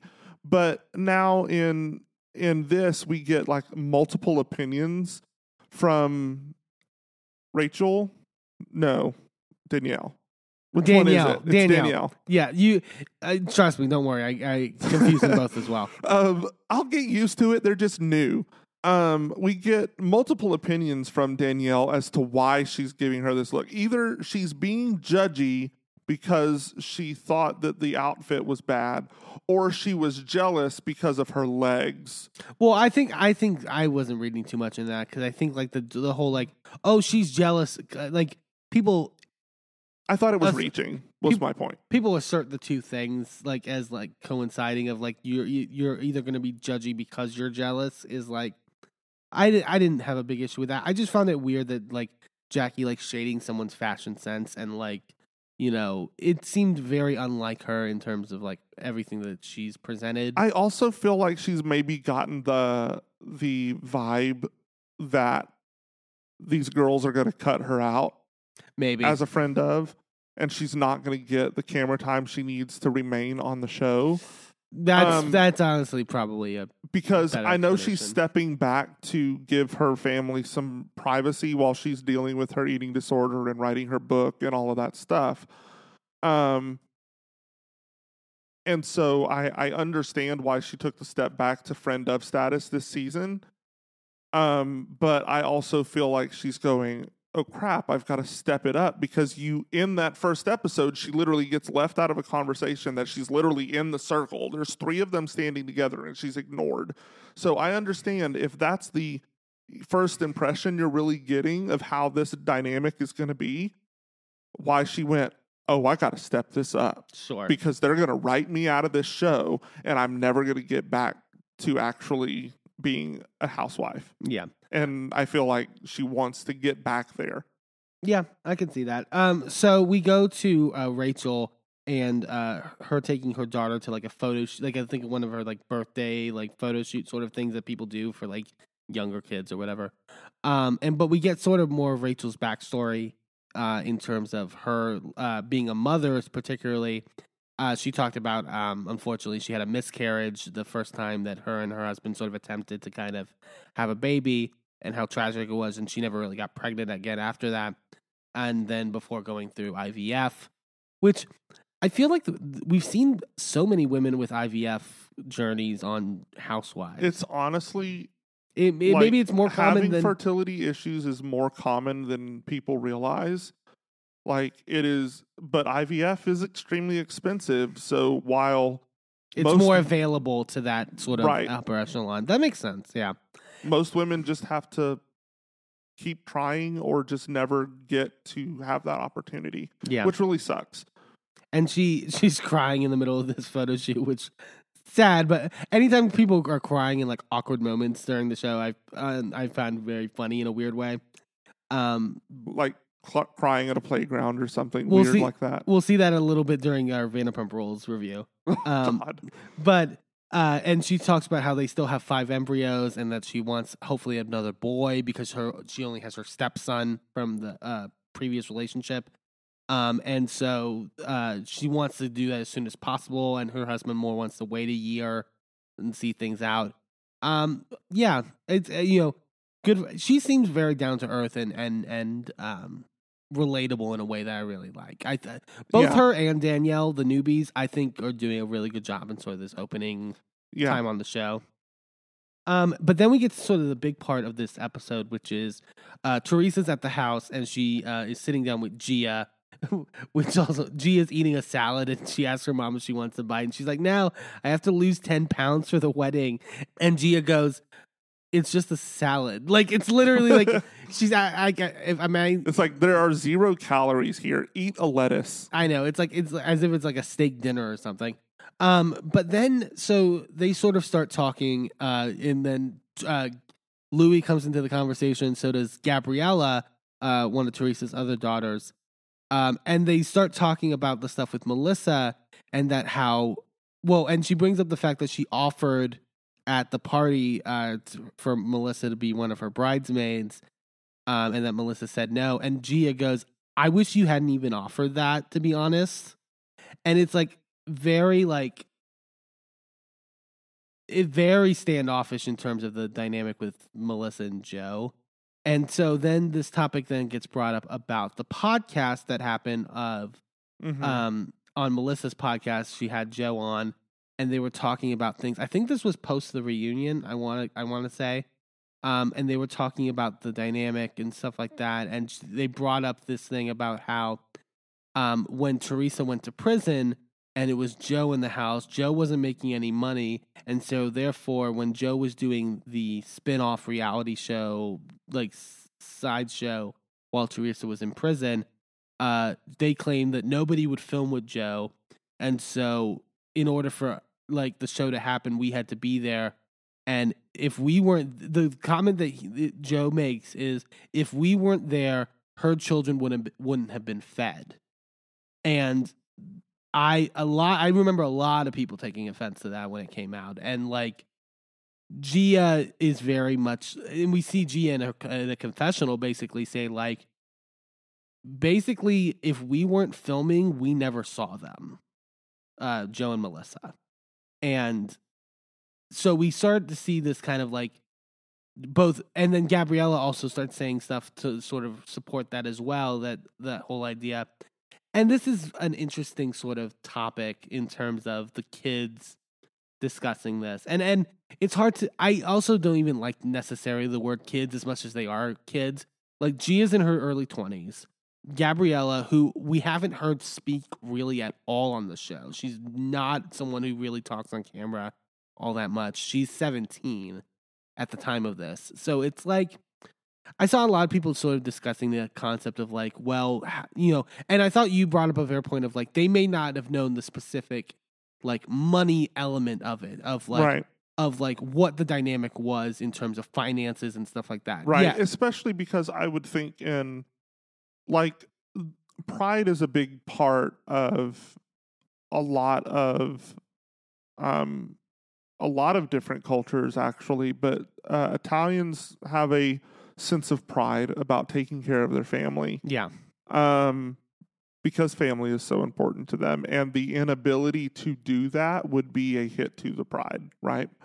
So I can understand why that would not be told to the kids, why they would be absolutely unaware of any of that stuff going on, because Joe wouldn't have told them. He barely told Teresa stuff. You think he's going to talk to Gia about it? No.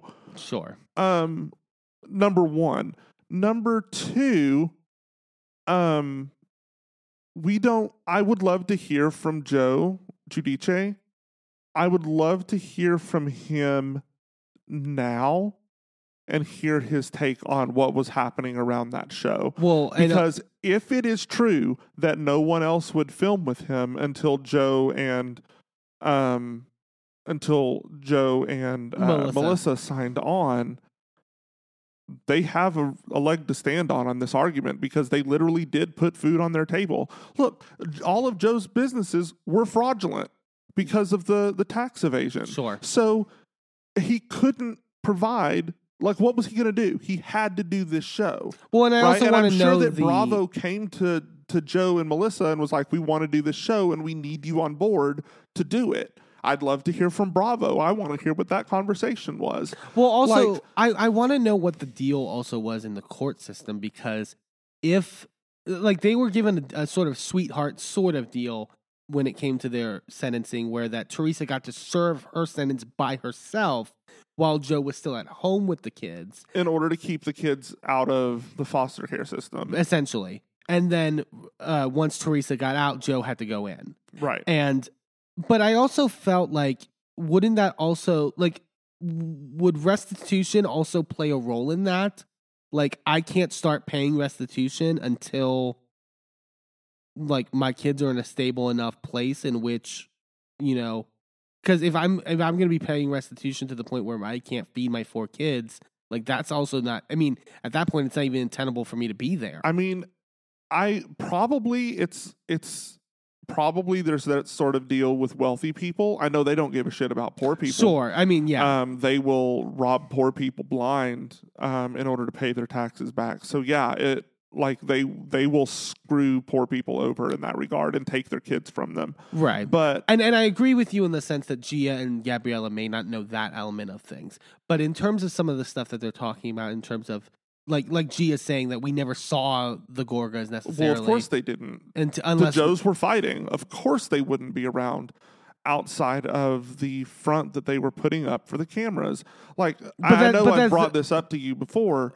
Like, why would I, as Joe Gorga, come into a house where I have been vilified by my sister and her husband, and the minds of my nieces have been poisoned against me for years up to this point? Why would I spend any time with that family outside of what I'm contractually obligated to do by the show that we are all on? But in fairness, you can't. I mean, we just talked about the sort of like them discussing the dynamic of like, well, what a family is and what a family does for each other.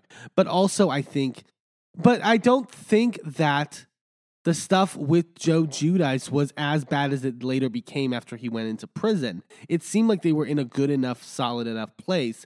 And it seemed that of what G is talking about, and she didn't clarify, you know, I would love a clarification. It seemed like this dynamic extended when Teresa got back from prison too, as well, of that we haven't really seen them unless we're filming. And to me, I think, you know, we should look into everything, and I'm not saying to take their words as gospel necessarily, but I saw a lot of dynamic of like, oh, you know, you can't really trust that, you know, it's not just what Teresa's feeding them completely. And I don't know. I personally disagree with that notion in terms of I've experienced it in my life. I was telling you about this. Like when my dad died, like we had a lot of like extended family members like show up at the funeral and like be around us, you know, and this was, you know, my mom was a single mother at that time raising 2 kids, like, and be like, we're going to be there for you guys. We're going to lift you guys up. We're going to be your support system. And maybe one of them did when push came to shove after the sort of like front facing things. And I was 14 at the time. My brother was 11. Like, but we still remember that. Like, I think like, sure, there are of course things that you're not going to see, you know, when you're that child that you're not privy to, that you don't have access to. But there's also things that you do see with your own eyes that I think, you know, I'm not saying take their word as gospel. I'm saying I don't think their word should be entirely discounted. And I'm not saying you're doing that. I think some people I've seen online. Oh yeah, like, of course. Like, I don't think their words should be fully discounted just because they're children. Yeah. I mean, there are tree huggers who will always be on Tree's side. There are people who are Melissa stans who will always be a Melissa and Joe's side. We need a Melissa Stan name. Yeah, we really do. Is it like the Ladams and the Robins? Oh Lord, yeah, we'll have to come up Gorgonites maybe. I don't know. God, but yeah, no, but it was a riveting conversation to say the least. Yeah, I mean, and it's going to continue to develop over the season. I wish we had some more clarification on things, but I don't think we're ever going to get it. I think it's just going to continue being things hurled at each other in anger, and everything's going to constantly be construed because of personal viewpoints, because of time warping memory and emotions warping memory, and people are just so entrenched in their belief of the way that things happened that they're never going to budge. Sure. My question also is, do you think that we're going to see Gia at the reunion? I think there's a very high possibility of that. It depends on how active she is in the season going forward. Yeah. Well, and also also on social media this week, we saw Joe Gorga and Joe Giudice like meeting up at that bar, Right. and getting caught on camera somehow.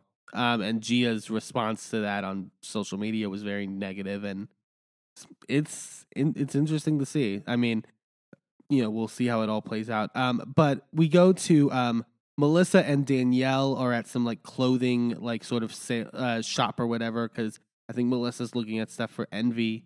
I can't believe Envy's still a thing. Like, I feel like we haven't heard of Envy in years. And they get to talking, and Danielle is bringing up this sort of her background and her family dynamic right now, and the fact that she doesn't speak to her brother and didn't go to her brother's wedding.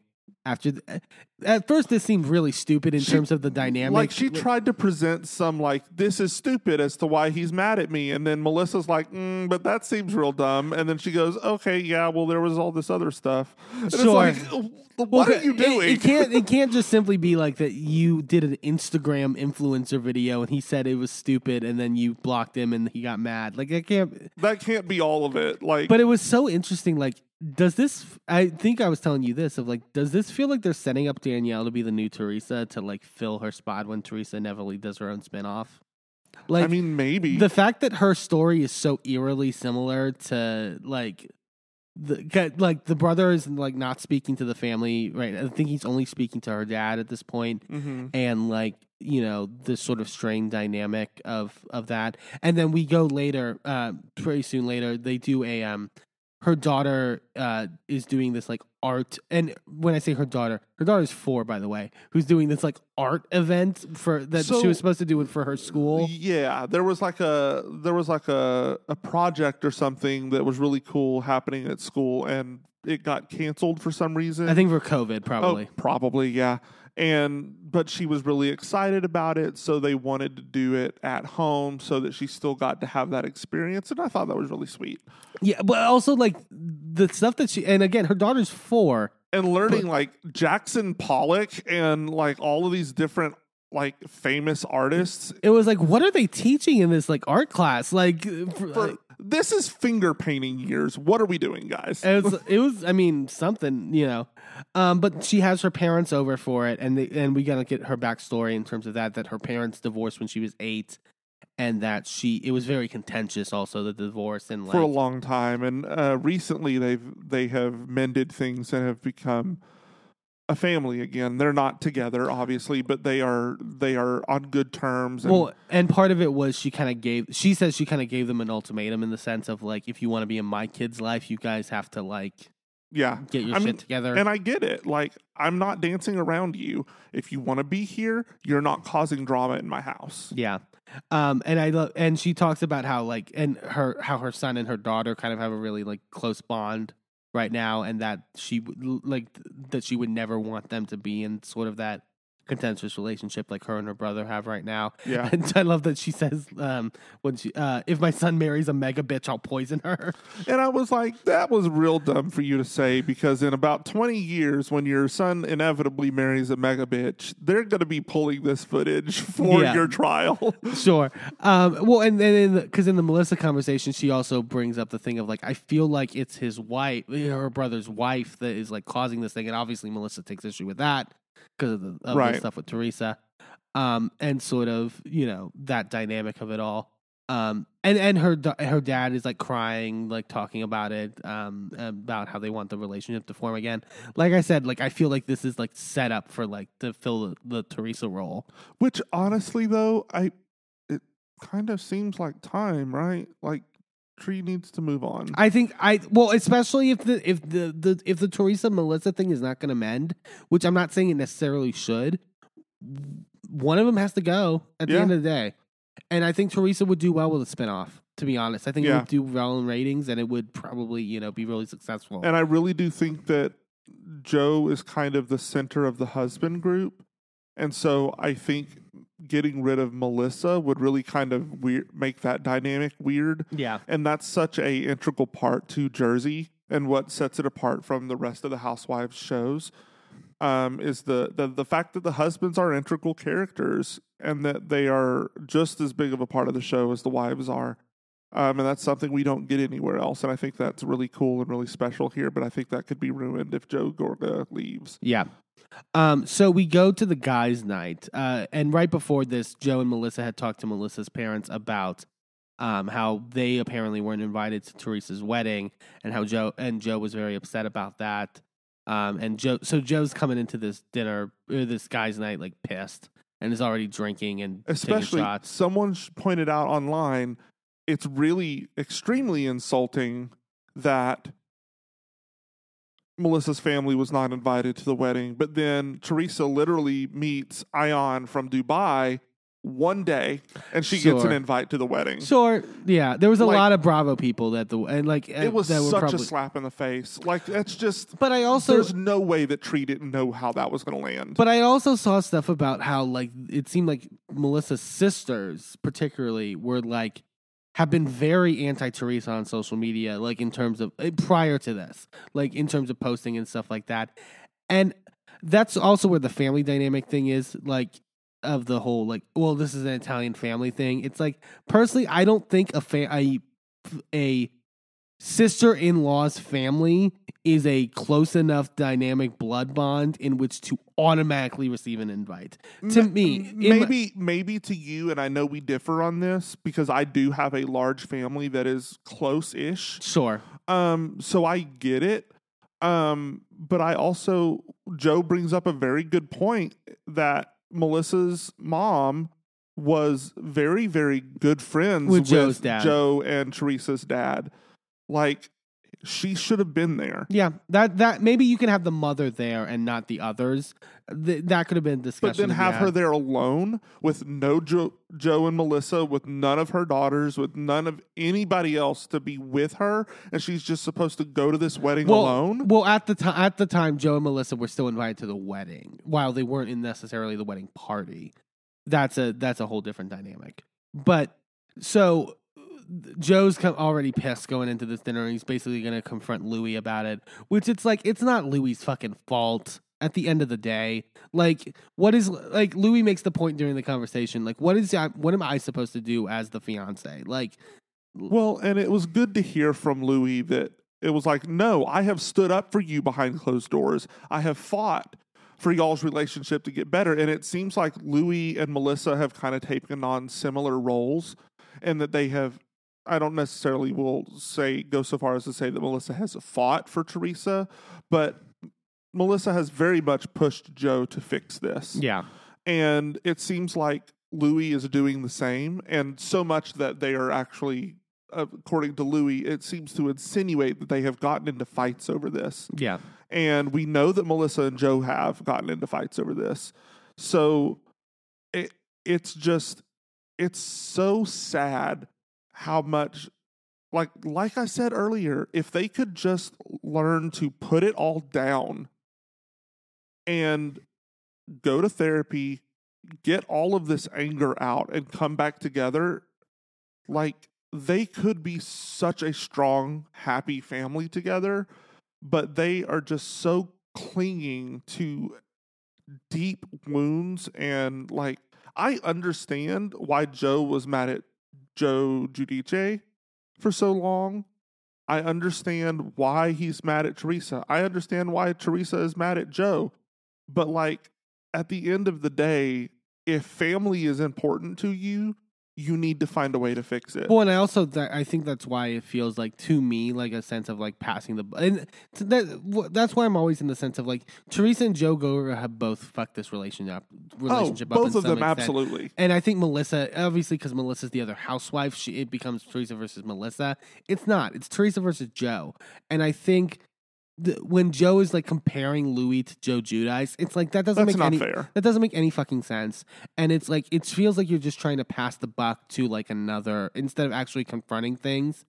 And like, Louis in the face of Joe, like screaming at him and calling him a pussy and being like, "You're not a man," which like, oh god, we need more of that fucking conversation on the show. Jesus like, Christ.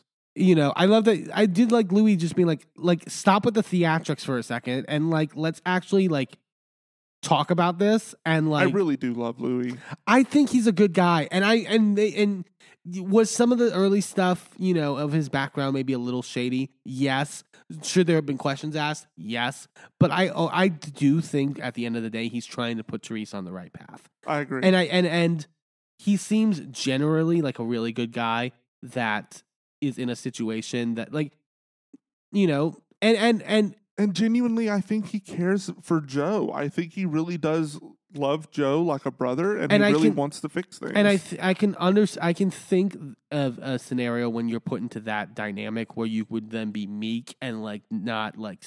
I like that he's being vocal and standing up in these moments. Like, I think it's important of him to do that because you need someone like to be, because Melissa's not going to do that in terms of like being that vocal and like that, like, you know, unfortunately because of the whole male-female dynamic and stuff like that. Yeah. Like, so you need someone like Louis to do that. And I think that's important at the end of the day. But so that was Jersey for this week. A really good episode. Let's transition on to Real Housewives of Miami for this week. We're getting real close to the finale and the conclusion of this. But Miami is still got a lot of good stuff going for them. We start with the cliffhanger from last episode of the analogy that shocked the nation with Adriana. It was a bad analogy, but I get it. Again, I understand. And she immediately apologizes or tries to. No. She tries to apologize. She tries to apologize. In a very Adriana way. Like, sure, but I also feel like, and I guess we'll get to it later in the episode, but I feel like she has reason to feel the way that she feels and to react the way that she reacts to things. And I think that this is an excuse to hate on her. I think not that she would, not that Alexia. I don't think that Alexia is nearly as upset as she is making it out to be, and she is putting on airs in order to have an excuse to shit on Adriana. I think both things can be true. I think it's a, you know, I think Alexia can be initially very upset by it. I think the problem is she has a lot of people that are revving her up in terms of the after effects. Like Marisol is not going to diffuse that situation. No. And neither is Larsa, who's hated Adriana for seasons now, so of course not. I understand her being initially offended by it, but not to the level she was. She was being so theatrical with that. She was like sobbing, and like it was you could have. I mean, it was very. People want to talk about Adriana acting like she's on a telenovela. Bitch, that performance there was telenovela worthy. We'll get to that later. But I mean, it's again, analogies don't work on this show. It was no real different than Erica Jane and Eileen, their stuff about. I thought Erica overreacted. Well, yes, but I just feel like I thought Teresa overreacted last season with Jackie. Yes, but I think when you're talking about like Frankie, like I think a lot of the women were saying that like this is just like it's just like a no-go zone in terms of that. And like it was just also in her like the back and forth that was happening. Adriana just yelling like I could have lost my foot. It's like stop. You didn't like I mean, theoretically, if they had hit at a different angle, probably. Okay, but you can. Okay, but like, by that dynamic, if I throw a football and hit you in the kneecap, are you going to say that you could have lost your leg? Like, no, because it's not hitting with the same force as two bodies. I just thought it was really and actually 3 bodies, because didn't they also knock Nicole over?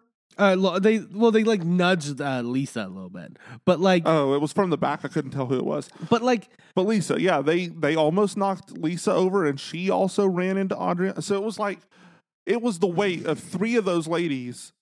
And I get that most of it's silicone, but still, like. And at one point, Alexia is yelling about it, and Adriana, as she's yelling, goes, "Release your rage," calling back to the rage thing. Right. And I was like, "That's a choice." To say in this moment. But then they separate, and like Marisol's getting into it with Adriana, and like Julia says something, and Marisol tells her to pipe down. And out of nowhere, Julia just grabs this bucket of ice and tries to throw it on Marisol unprompted. I feel like Julia has only cursory watched other Housewives franchises, because if she had watched with any sort of attention, she would know you got to move quick. If you're going to throw a drink, you got to move quick. And she's doing a whole bucket of ice. That needed to come back around from the back and back over the top. She was trying to pull it up straight up in between them when they're real close together. That's not going to work, sweetie. That's not going to. You're never going to get that. To it just went head. from, but it also just went from 0 to ice bucket. It's just like it was like, what are we doing? But they separate at one point, and Nicole is trying to talk to Adriana about this, and this is where I just lose Adriana in terms of this, which is just like her whole argument is like, well, I don't have a husband and I don't have a man, so nobody can move my wheelchair, and so then I will starve, and then I won't, because I won't be able to cook for myself, and then I'll die in my. It's like, oh my God, girl, like it's not that serious. Sure, what ended up happening and the extent of her injury, we will say, because it was bruised. Nicole said it was bruised. Sure. And she's the doctor. I'm going to trust her. Take her word for it. Even though she's not a podiatrist. So, like, she did get injured, and I can understand if you don't have any support system in your life, how it could trigger some anxiety of, oh my God, if this had been worse, I would have been screwed. Sure. Like, I would have been completely, like, left alone with no way to take care of myself. Like, I have no one around me to help me out. I'm lucky that I have Julia on this trip with me who will help me get around. But back home, what am I supposed to do? If I had actually broken my foot, if I had actually been in a much more serious situation, I would be put in a situation where I could not care for myself. I can understand, especially after she has been shat on for so long by this group of women, I can understand why her anxiety goes there. I understand that anxiety in a general sense. I don't get it with her. Like I feel for her in terms of her divorce and stuff like that, and I'm sure that was very traumatic, and I'm sure, but it's like it's like when we later see her music video parties, like it's clear she has friends. Like I don't see like that connection to me. But that's one thing. So we go back to Miami for a little bit because Lisa has already left the trip to be with her kids ahead of time. The rest of them are still in the Bahamas. But we go back to Miami and we see a meetup between Lisa and former Miami housewife Leah Black, which was so exciting to see. Leah, I think Leah, is in a place where there's not a lot of the OGs that would necessarily want her back on the show other than Lisa. Which would make it for a harder dynamic. But it was good to see a scene with her. And it seems like Lisa and her still have a good friendship since the show. Enough that Lisa decided to lie to her and say that she hasn't aged. Oh my! It's like, look, she has not aged the 9 years since she's been on the show. She has not aged nearly that much. No. But girl does look different. But Leah always looked, her age. She looks good. But she didn't not age, girl. No.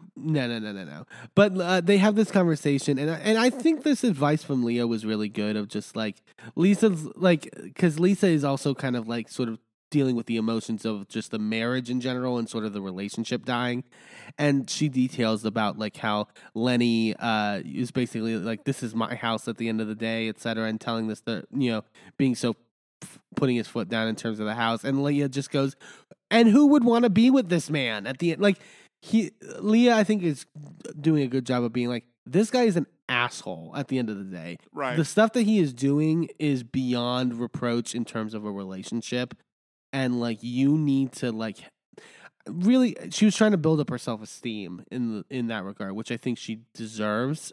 Because clear, and I think even Leah said like the relationship was always sort of like, he was above you. He was the one that had the power. He was the one that had the money, and she put up with a lot over the years. Yeah.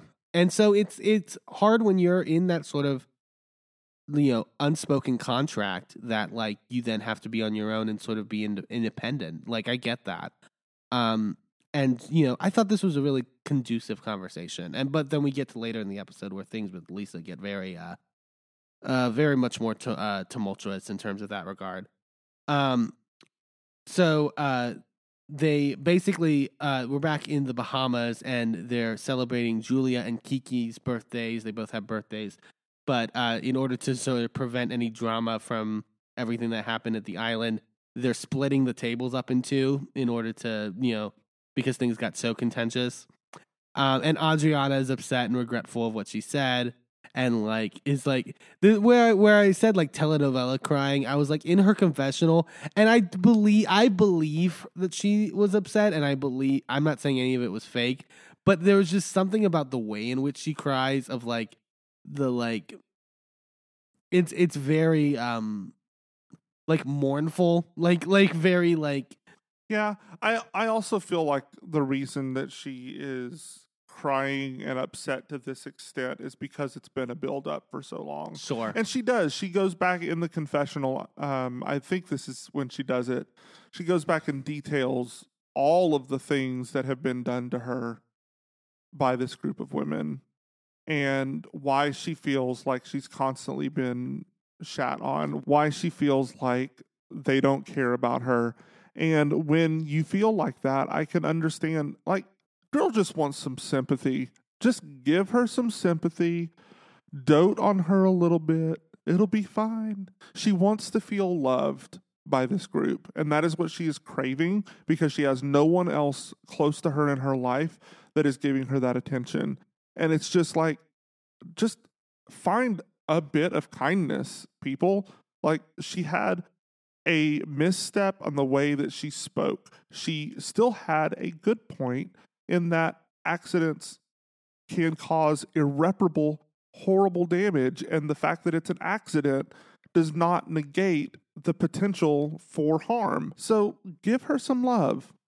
Yeah, and I think the problem is like I said, you had Marisol and Larsa who are not going to work to sort of bond things and diffuse things, so to speak. They're going to want to keep the sort of fissure. They're gonna stoke any spark of anger into a bonfire. Yeah, and I think that, and I mean, kind of prove Nicole's point of the minute Marisol comes onto the trip, that's when shit goes awry. But they're having these separate birthday parties, and Gertie and Nicole are having to go in between tables to try to do this. There was that funny moment when they brought out the cakes for both of them, and they sent out the cakes in the wrong direction because one of them said 50 and the other said Kiki was so offended. Kiki was like, "Do I look 50?" It was a fun moment. But so we go back to Miami, and Adriana is Gertie is also getting ready for a party that she's throwing for all the women. She's calling it a melting pot party about basically this is the party that's going to bring everyone together at the end of the day, which good luck, girl. Is it fondue? No, I think she Gertie will go on these tangents of descriptions of things where it's just okay, I miss what you said 10 seconds ago to how you got to this point, and she's surveying the scene for the party and stuff like that, and going over everything. And then they're getting ready for Adriana's music video release party, and the same half that essentially didn't go to that side of the table also isn't going to the party.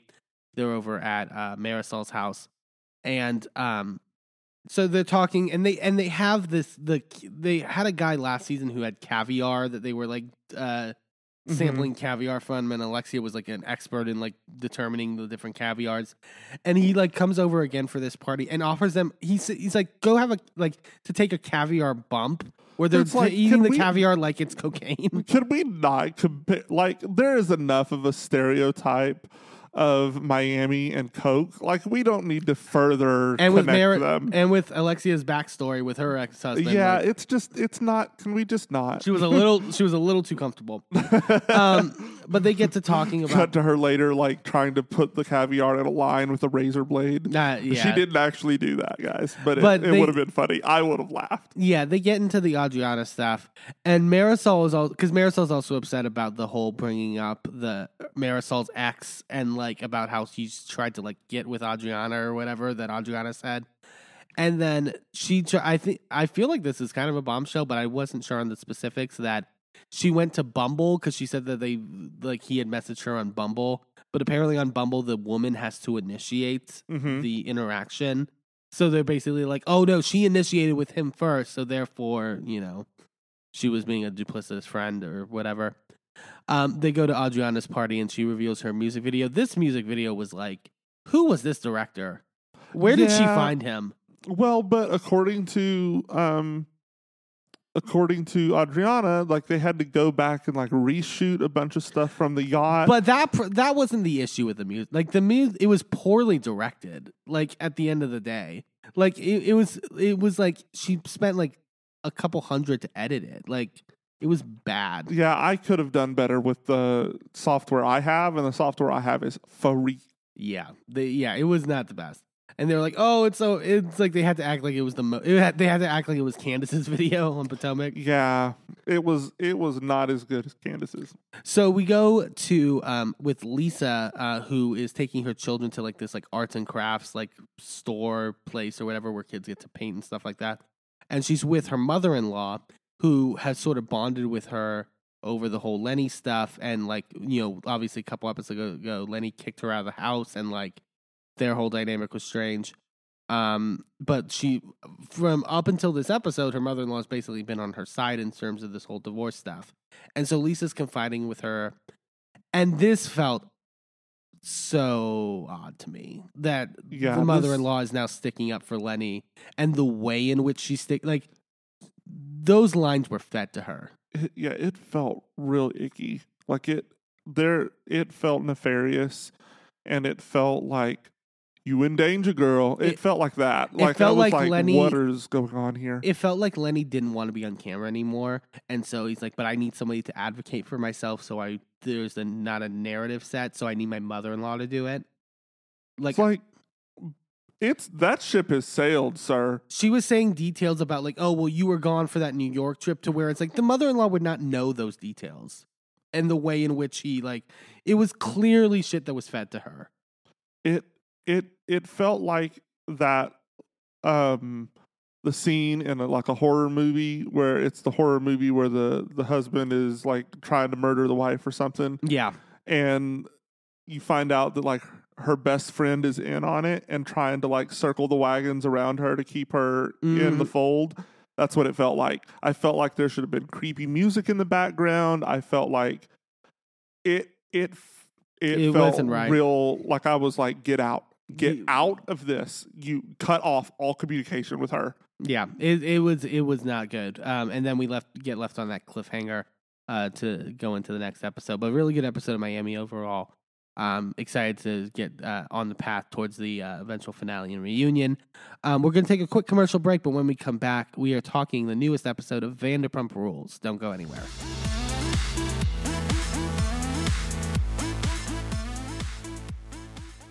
Well, hello, friends. I'm your pal in the mainstream media. And I'm the Riz. And, Riz, it takes years of strenuous, dedicated training before you're worthy to step inside a professional wrestling ring.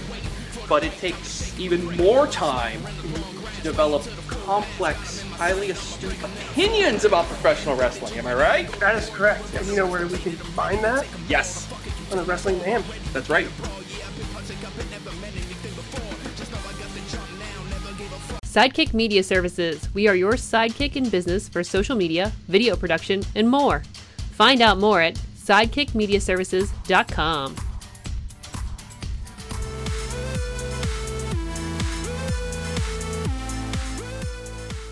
Welcome back to A Gay and His NB. Here we are in the end of the episode. We just have the one show left to talk about, and that is Vanderpump Rules. Yes, another great episode.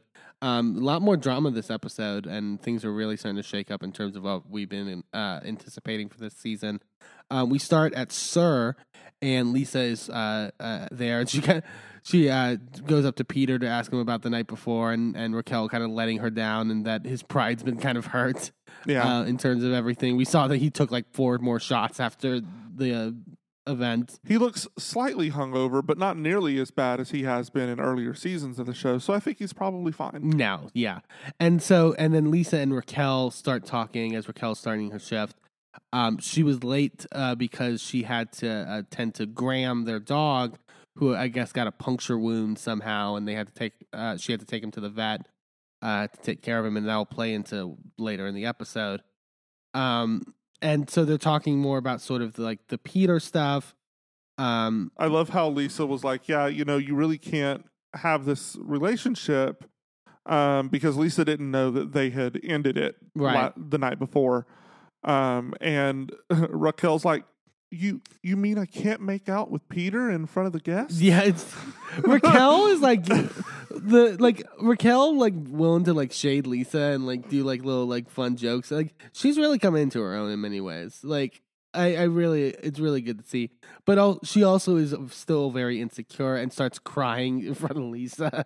Well, I mean, I can understand why she's like, this scary thing is happening with her dog, and now she's having to deal with it alone, and she doesn't really have anybody that she can lean on emotionally right now. Yeah. Because she's used to having James there. Not that he's a great emotional support, but it was something. That's why, she frames it in the sense that she's not over James, but I really don't think that's what it is. I think she's just missing the good parts, and she's not regretting, because you can miss the good parts of a relationship and still be glad that it's over and not want it back. Yeah.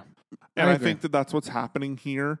And it's funny because Lisa unrolls a roll of silverware, and they're both crying, so they both take opposite corners of the napkin, and they're dabbing at their eyes. And then Raquel goes back to work, and Lisa goes, "Oh wait, Raquel, could you take this and replace this roll of silverware because you blubbered all over it?" It's like, Lisa, girl, you did just as much blubbering as she did. I know. It's Lisa. We go to... I want her back. We go... Beverly Hills. Oh, yes. Just saying. One can dream. We go back to Schwartz's apartment. And his apartment is very Schwartz right now. We're not one to talk, We've lived in Pittsburgh for about 5 months at this point, and we do still have some boxes that are not unpacked yet. But we also have 3 bedrooms and several rooms in this house that we're trying to figure out where things go and he all has of that. He has literally a bedroom and a roommate. Yeah, he has his roommate Joe, who he's not dating. They're just friends apparently. And then Sheena comes over to record her podcast that she wanted to record with Tom, and to get into sort of the stuff with the divorce and stuff like that. We'll get into it later. And sort of we kind of feel certain ways on both sides of this whole disagreement with Katie and Sheena, but Sheena is messy here. Sheena is straight up messy with this. I think that she's doing things in a shady way, but that is just Sheena. I don't think that she is doing anything more or less shady than everything that Sheena does. Sure. And we'll get into also who we should hold accountable necessarily for, but they talk about the rumor. There was a rumor that Tom and Raquel had made out at Coachella, and Tom wasn't even at Coachella, and sort of she keeps throwing Raquel's name out a lot during the podcast. She includes her in a list on a F, Marry, Kill, and Raquel's the person that Tom says that he would marry. Yeah, he basically Sheena does basically everything except asking, "Will you fuck Raquel right now?" It's okay, Sheena. And so James is at Sir with Allie, just I guess getting lunch or whatever. And Lisa comes up to her and asks about Graham, thinking that James knew about the whole stuff with Graham and the puncture wound, and she didn't. And the reason that Raquel wanted sort of a cut off from James and felt that she didn't have to necessarily disclose that, which, in fairness, I agree with. In the case of the fact that Graham was Raquel's before the relationship, that's not James's dog necessarily. But he did have, they co-owned that dog for 5 years and raised it from almost a puppy together. Sure. She had it right before they got together. Yeah. So it was only barely just hers. And then he has been in that dog's life for most of its life. Only a few months out of its life has he not been part of that dog's life. And this was also something that could have been life-threatening. You took him to the ER. you should have let him know. Sure. And in fair, and James starts crying when he hears it, like which I get it. But there's something about James crying about like particularly James crying about a dog that's just really funny to me. And like, it really rubbed me the wrong way because while I understand being upset about the dog, he also in confessional says that he was more upset about the dog than like Raquel. He missed the dog more than he missed Raquel. And it's just like he goes out of his way to say hurtful things. Yeah. Like I can understand. I think the emotion over the dog is genuine, but I think that he is using it as an excuse to attack Raquel. No, I agree completely, and we'll see it also later in the episode. They're still working on opening up Schwartz and Sandy's full time after the success of the Daily Mail party. But they're still having to like staff and do all that stuff. There's the like random couple that like walks in thinking that they're open and like they just fully give them a tour of the place, which I was like, that's That's weird. it's very Sandoval at the end of the day. Yeah. And then Katie, Lala, and Raquel go out for sort of like a girls' night sort of get together. Lala is in this like full on bodysuit, which like what is it? What is the trend lately of all these people wearing these like bodysuits? But it's not just any bodysuit. Like 3 people on Housewives have worn this bodysuit. It's like It's the exact same bodysuit. it's like why is again? Am I old and I've missed this trend? And like it's like Wasn't this the same one that Mia and Ashley wore? Yeah. Oh my god. It's the same bodysuit. I think it's the same one actually. Yeah. And Teresa recently wore like a similar one on Watch What Happens Live. Hers was much less good. Yeah. Let's be fair. And I saw Nene Leakes was like out on the town in like the same exact bodysuit as Teresa. Like it was like I don't know what the trend is, but like I don't get it. It needs to stop. And we find out that Lala is talking through an app with Randall about Ocean and sort of the whole parenting dynamic because things have gotten so toxic in that regard. And then we kind of find out more about Scheana's pushing Raquel onto Schwartz, in that Raquel brings it up in the conversation about the podcast that Scheana's mentioned it to her a couple times about like wanting her and Schwartz to get together, and Katie's getting real pissed about it. That I think Scheana is, whether it seems as though Katie did say what Scheana claims that she said in Vegas.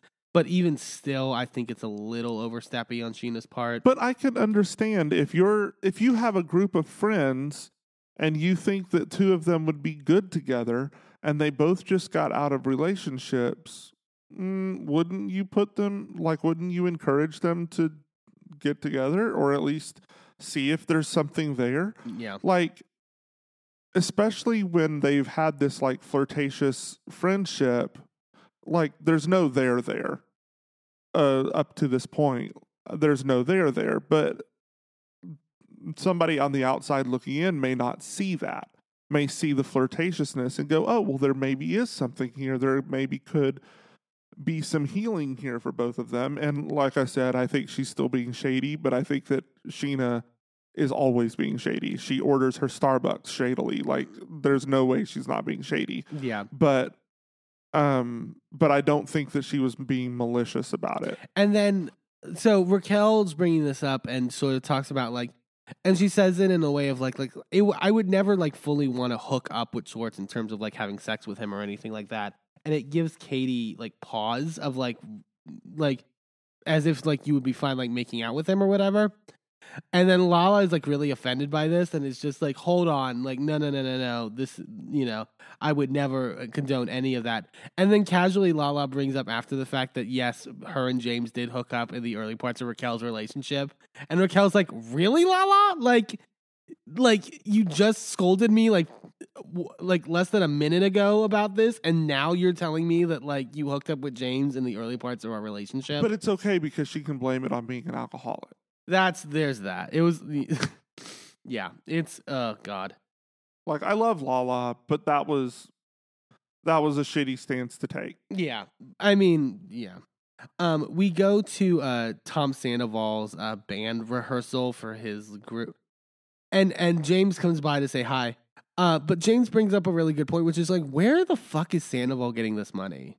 The fact that he's paying. No clue. Because he's paying his band for rehearsals. And to rent out like a rehearsal space and like it's like, what are you doing, dude? You're opening a restaurant. Like, why are you like I get like a creative outlet, but like not when it's like Like that James calls it like a expensive. 14-piece orchestra. Yeah. He's like, when James Kennedy is like, what are you doing? Like, let's look into that. Well, I Like, mean, Sandoval has a history of being not smart with money. Like, he literally gave James all of this money to do the proposal Yeah. for Raquel and doesn't want any of it back. He it's has out of, actively said, it's fine if you never pay me back. And he's not upset that he spent all of that money and then they ended up not getting married. it's out of the kindness of his heart at the end of the day. It's like, bro, what? I wish I had fuck you money like that. Like, but give me money where I can just shower my friends with extra shit and spend all of this money on like a pet project that doesn't really mean anything and it's just for me to let loose and have fun. Give me that kind of no, like what are you doing? yeah. We go to Katie and Lala, who are having this double date with the guy that Lala met at the hotel pool event that James was at. Ty, I think was his name. And another guy that they found for Katie to hook up with. This was like... They Melrose? Yes, weirdest names, by the way. They're But very Hollywood names. yeah, and this was a very like... I can't with straight people. I'm sorry. Like these conversations were so like Lala points out that like she mentions like 2 times during the conversation that she's sober, and he keeps asking if she's gonna drink. And then a third time at the end of the dinner. Like it was like, oh my god, really? And then they get into weird discussions about like Disney movies. I'm like, what are you like?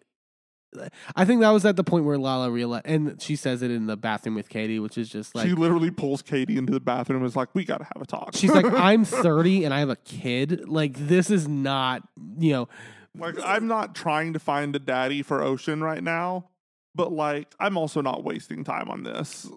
Like, I'm not. But also, she said at the end of the day, she just wants to get railed. Is that what she said? Like it was like, okay, Oh, I missed that comment. Yeah, she's like, I mean, go at it. Yeah. Yeah, but it's a little bit like the hoe mentality is a little bit different when you got a kid. Yeah. Like you gotta be structure things a little bit differently. You can't be a hoe for that long. The words to live by. Like I am all for being a hoe and having a good hoe phase. Lord knows I had one. But like at a certain point, when you got responsibilities that your hoedom is going to conflict with, maybe it's time to tie a bow on that and put it on the shelf and be done with it. Yeah. At least until your kid's older.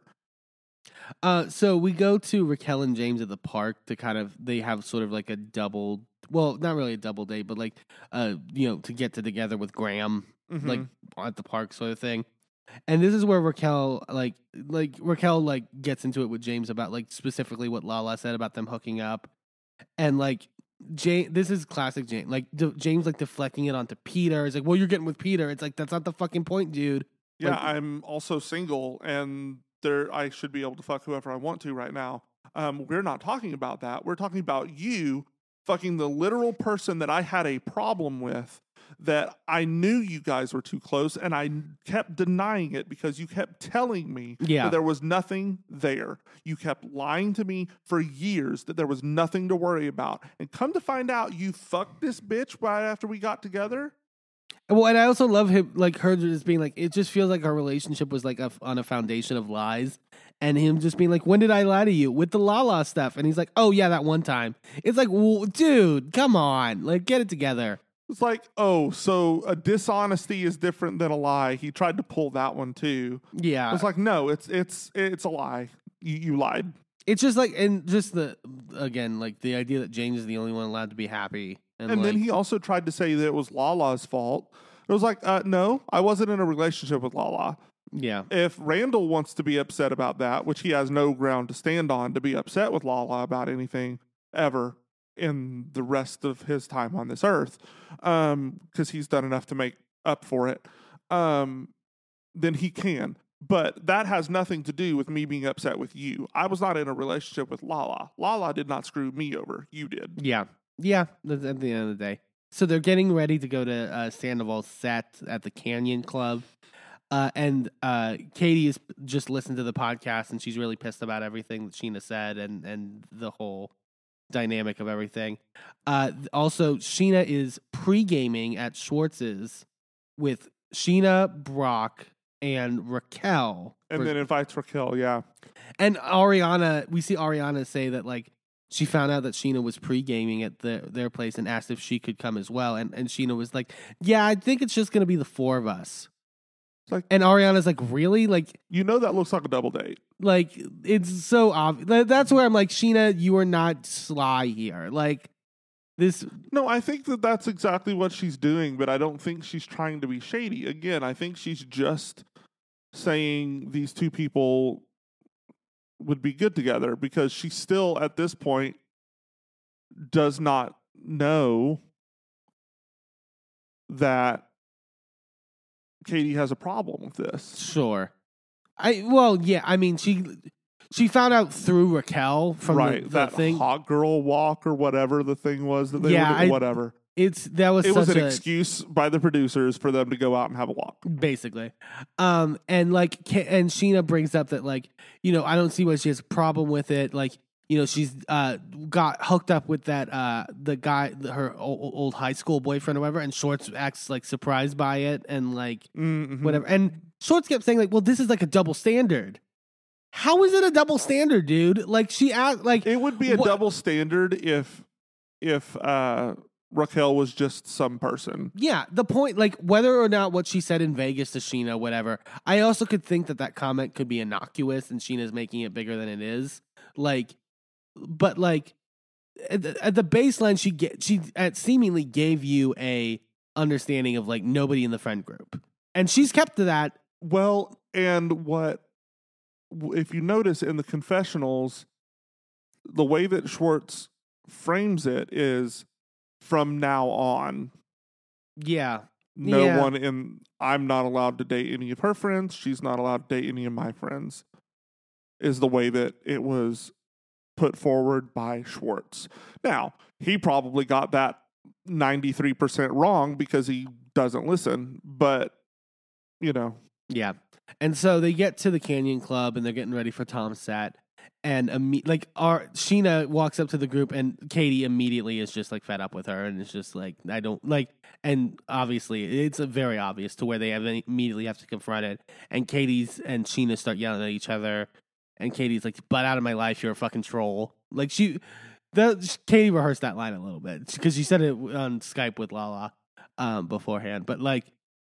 You know, and Katie kind of halfway like admits to the fact that she said it in Vegas. But because she was like, "But you told me in Vegas that this had your blessing, that you were fine with this." But I think again, I want to know the context of how she said that. It doesn't really matter. I think it slightly Katie does. At that point said, "So what if I said that?" At that point, it's like, okay, no, you're agreeing that you said that, and you're saying that should have been disregarded. Like your entire breakup with Schwartz be because he wasn't listening to you, and then get mad at Sheena because she did listen to you, and you are mad that I think with what you told her is fine. I think there's a difference between something naturally happening and someone pushing it and trying to force it to happen, and I think that's more sort of the egregiousness of it on her part in terms of she brings up the fact that, like, for example, like if I would have like done that to Shay when Sheena got her divorce from Shay, like she wouldn't be happy about it. Yeah, but Sheena also didn't specifically say I would be fine with Shay getting with whoever. Well, in fairness, Sheena had nothing to say as well in terms of that dynamic of the relationship, in my view, in terms of who he could and couldn't do anything with, but that's besides the point. But also, I felt like I will have to go back and look at it again, and I should have before we got here to recording, but I felt like at the girls' night, Katie said something that kind of hinted that she would be okay with a serious relationship between Tom and Raquel, but not a fuck. But that a fling, like they were just fucking or they were just making out or whatever, that felt weird because if it would be one thing if there were emotions involved, that she'd be like, I can't really deny if you guys fall in love, fine. But if you're just fucking around, it feels like you're just trying to throw it in my face. I think is what she was saying. And that I can get behind that. I can understand why it would feel like, why are you sleeping through all my friends? If it doesn't matter, why do you have to pick from my friends? Why can't you go pick with all these other girls out here? You know, I can understand that. But if you like fall in love with someone, you can't really deny that. Like, you can't do anything about it. You can't help it. Yeah, I get that. But also I was cheering for Ariana in this moment because Ariana in her confessional brings up a point that I feel like it's so underrated, which is just like, why is Schwartz getting off scot-free in all of this? Like, I don't think Schwartz is to blame on any of this current thing. But why is other things? Yes. And in the past, he completely gets off scot-free. I think her point is more like, why is Katie only angry at Sheena? Why would she be angry at Tom? Because Tom made the choice to do the podcast. And like, I think that's the thing. Like, and you brought up the fact that, and I was shocked by this, that Schwartz is 40. Oh, yeah. He's 40 freaking years old, which is why this like dumb, like, I'm so meek and I don't know what I'm doing shtick. I think people aren't buying that shit anymore for the most part. And I think, you know, and Katie said on a recent Watch What Happens Live that it felt like Schwartz likes to act like a victim. And I feel like that's kind of true in certain ways. Yeah. Like, I mean, even to the point where he was like, when they were like fighting at the bar, like he's like wincing from her. And I was like, that's giving off language like somebody that's used to getting hit. Yeah. And I don't think like, if that's not genuine, then that's really fucked up that he would do that and imply that towards Katie. But like Schwartz would do that though. Like Schwartz would be like, oh my God. Because but like, is he that, I hate to say this, but is he that smart? Is he that smart to manipulate to that level? Because that's some pretty it's not a smart, devious. It's not a smartness thing necessarily, but it's like in the terms of like when him and Katie would argue and just verbally argue, he would play up the like, oh my God, this is just too much. Like it's so much. Like just stop. It's so loud. It's so like this. It's like, to me, it's the same thing of like, you're instead of actually engaging a person on a conversation level, you're like making it about something else to where it's like, yeah, but you can't really engage someone on a conversation level when people are screaming. Sure. I get it, but it's like you're not going to have a nuanced conversation when tensions are that high and volumes are that raised. Yeah, like you have to calm down and be able to use your rational mind. Well, but I don't think Schwartz can do that. Is my thing, and like. No, I don't think so either. And I think that there was that whole thing last season with they did like that cop prank or whatever, and Katie was upset about it and thought it was tone deaf or whatever. And instead of just being like, "Look, it's not that bad," like you know, I understand what you're saying, whatever. He just immediately goes to like, "God, you're so ugly when you complain. Oh, why would everyone want to fuck you?" It's like that's not a communicative like. To be fair, this is the same woman who spent quite a bit of time talking about how his dick doesn't work. Yeah, I mean, like completely, like she has made a habit of emasculating him at every turn. So I get it. Yeah, no one's clean in this, but yeah, I just don't get. I think Schwartz, to Ariana's point, plays a card a lot of the time and doesn't really get treated as seriously as he might, like, you know, in terms of certain things. And then James and Katie kind of bond over the whole Sheena of like being anti-Sheena in terms of this, because it also affects James because of the Raquel stuff. And so it was really interesting to see James and Katie kind of on the same side when they have had their issues in the past. Yeah, that was real weird. And then like James starts confronting Sheena about it and how like she's, you know, thirsty and all this stuff. And Sheena's like, what? Why are you mad at me? And calls her Miss Pumpkin Pie, which was the stupidest insult I have ever heard in my life. James typically has some funny ones, but like you need to work on that. Even him explaining it in the confessional, it was like, I'm coming up with something. I don't know. Yeah, that felt real weak. But other than that, a really good episode of Vanderpump Rules. definitely a really must-watch season this year, and we definitely encourage everybody to go check it out. All right, so just as we are getting close to wrapping up, we want to get into our tops and bottoms of the week. Eamon, who are you thinking? So my bottom for this week, I'm actually sad, and I love Miami lately, and Miami was still good this week. I'm gonna give it to the trio of Alexia, Marisol, and Larsa. While I was on Alexia's side in terms of the initial sort of stuff with the Frankie stuff, I never like it when it becomes this like group mentality of like cutting anyone off. We've seen it a little bit with Potomac and with some other franchises. I think it doesn't flow the show in the way it needs to. It's kind of more on Marisol and Larsa's part, I feel, of like, you know, kind of creating that fissure, and it's not beneficial for the dynamic of the show. So that's the one. I wish it was something where they could just rebound and then move on, because that's, I think, just lends to better television at the end of the day. So my bottom will go to them. My top will go to Candace on Potomac. I mean, just a stellar performance in that reunion. Like, I haven't seen a reunion performance like that in a while, of just like everything being on point, everything like directing the conversation the way it needed to go, hitting people where they needed to be hit, and just like, you know, leaving flawlessly. I think Candace did a phenomenal job, and it was everything I wanted from the reunion. Completely agree. In fact, I share my top this week with you.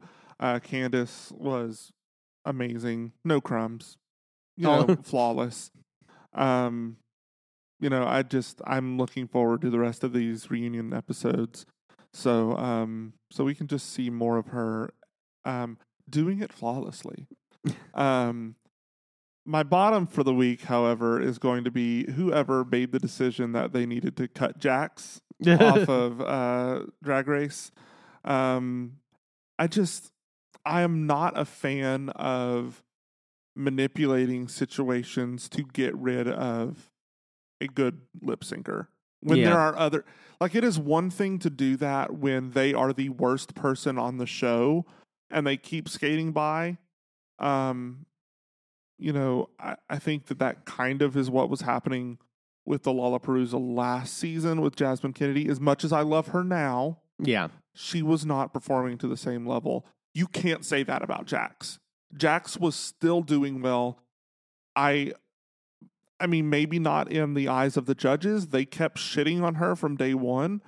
But when you still have Spice on the show, to do something like this, it feels dirty, and it's gross. Like, to me, you are throwing the competition to the side and heavy-handedly saying, no, this is what's happening on this show, and you're just gonna have to fucking deal with it. And it really felt gross. Like, in the regular seasons of Drag Race, I feel it should be the same way in All Stars, but in the regular seasons of Drag Race, the way that the rules are set, it should be the best stay, the worst one of the week goes home, or at the very least the worst two of the week are lip syncing in the very end. Nowhere near the worst two ended up in the bottom two this year or this week. Yeah. Like, if we're talking about bottom two of the week, it should have been Spice v Malaysia, and one of them goes home. I mean, Spice should go home at the end of the day. Right. There was no scenario where Spice should have stayed. Right. If we are comparing, like, if Malaysia had ended up on the other side of the bracket from Spice, and things had gone equitably, that's where it would have been. It would have been those two, and one of them gone home. And it's just, it should be fair. And this was not fair. This was a targeted attack, in my view. And the whole episode reeks of it. And it soured my experience. Like, even my viewing of the other really outstanding lip syncs that happened on this episode, the whole thing to me is tainted because it felt so directed. Yeah. Hey, thanks for joining us this week on A Gay and His Enby. Tune in next week for more of our recaps and hot takes. Be sure to subscribe and leave a review wherever you're listening, and check us out on our social media at A Gay and His Enby on all the platforms. A special shout out to Shane Ivers, who wrote Pulsar, the song we're using for our theme. For my husband Eamon, I'm Merlin, and we're out. This show is a member of the Sorgatron Media Podcast Network. Find out more at sorgatronmedia.com.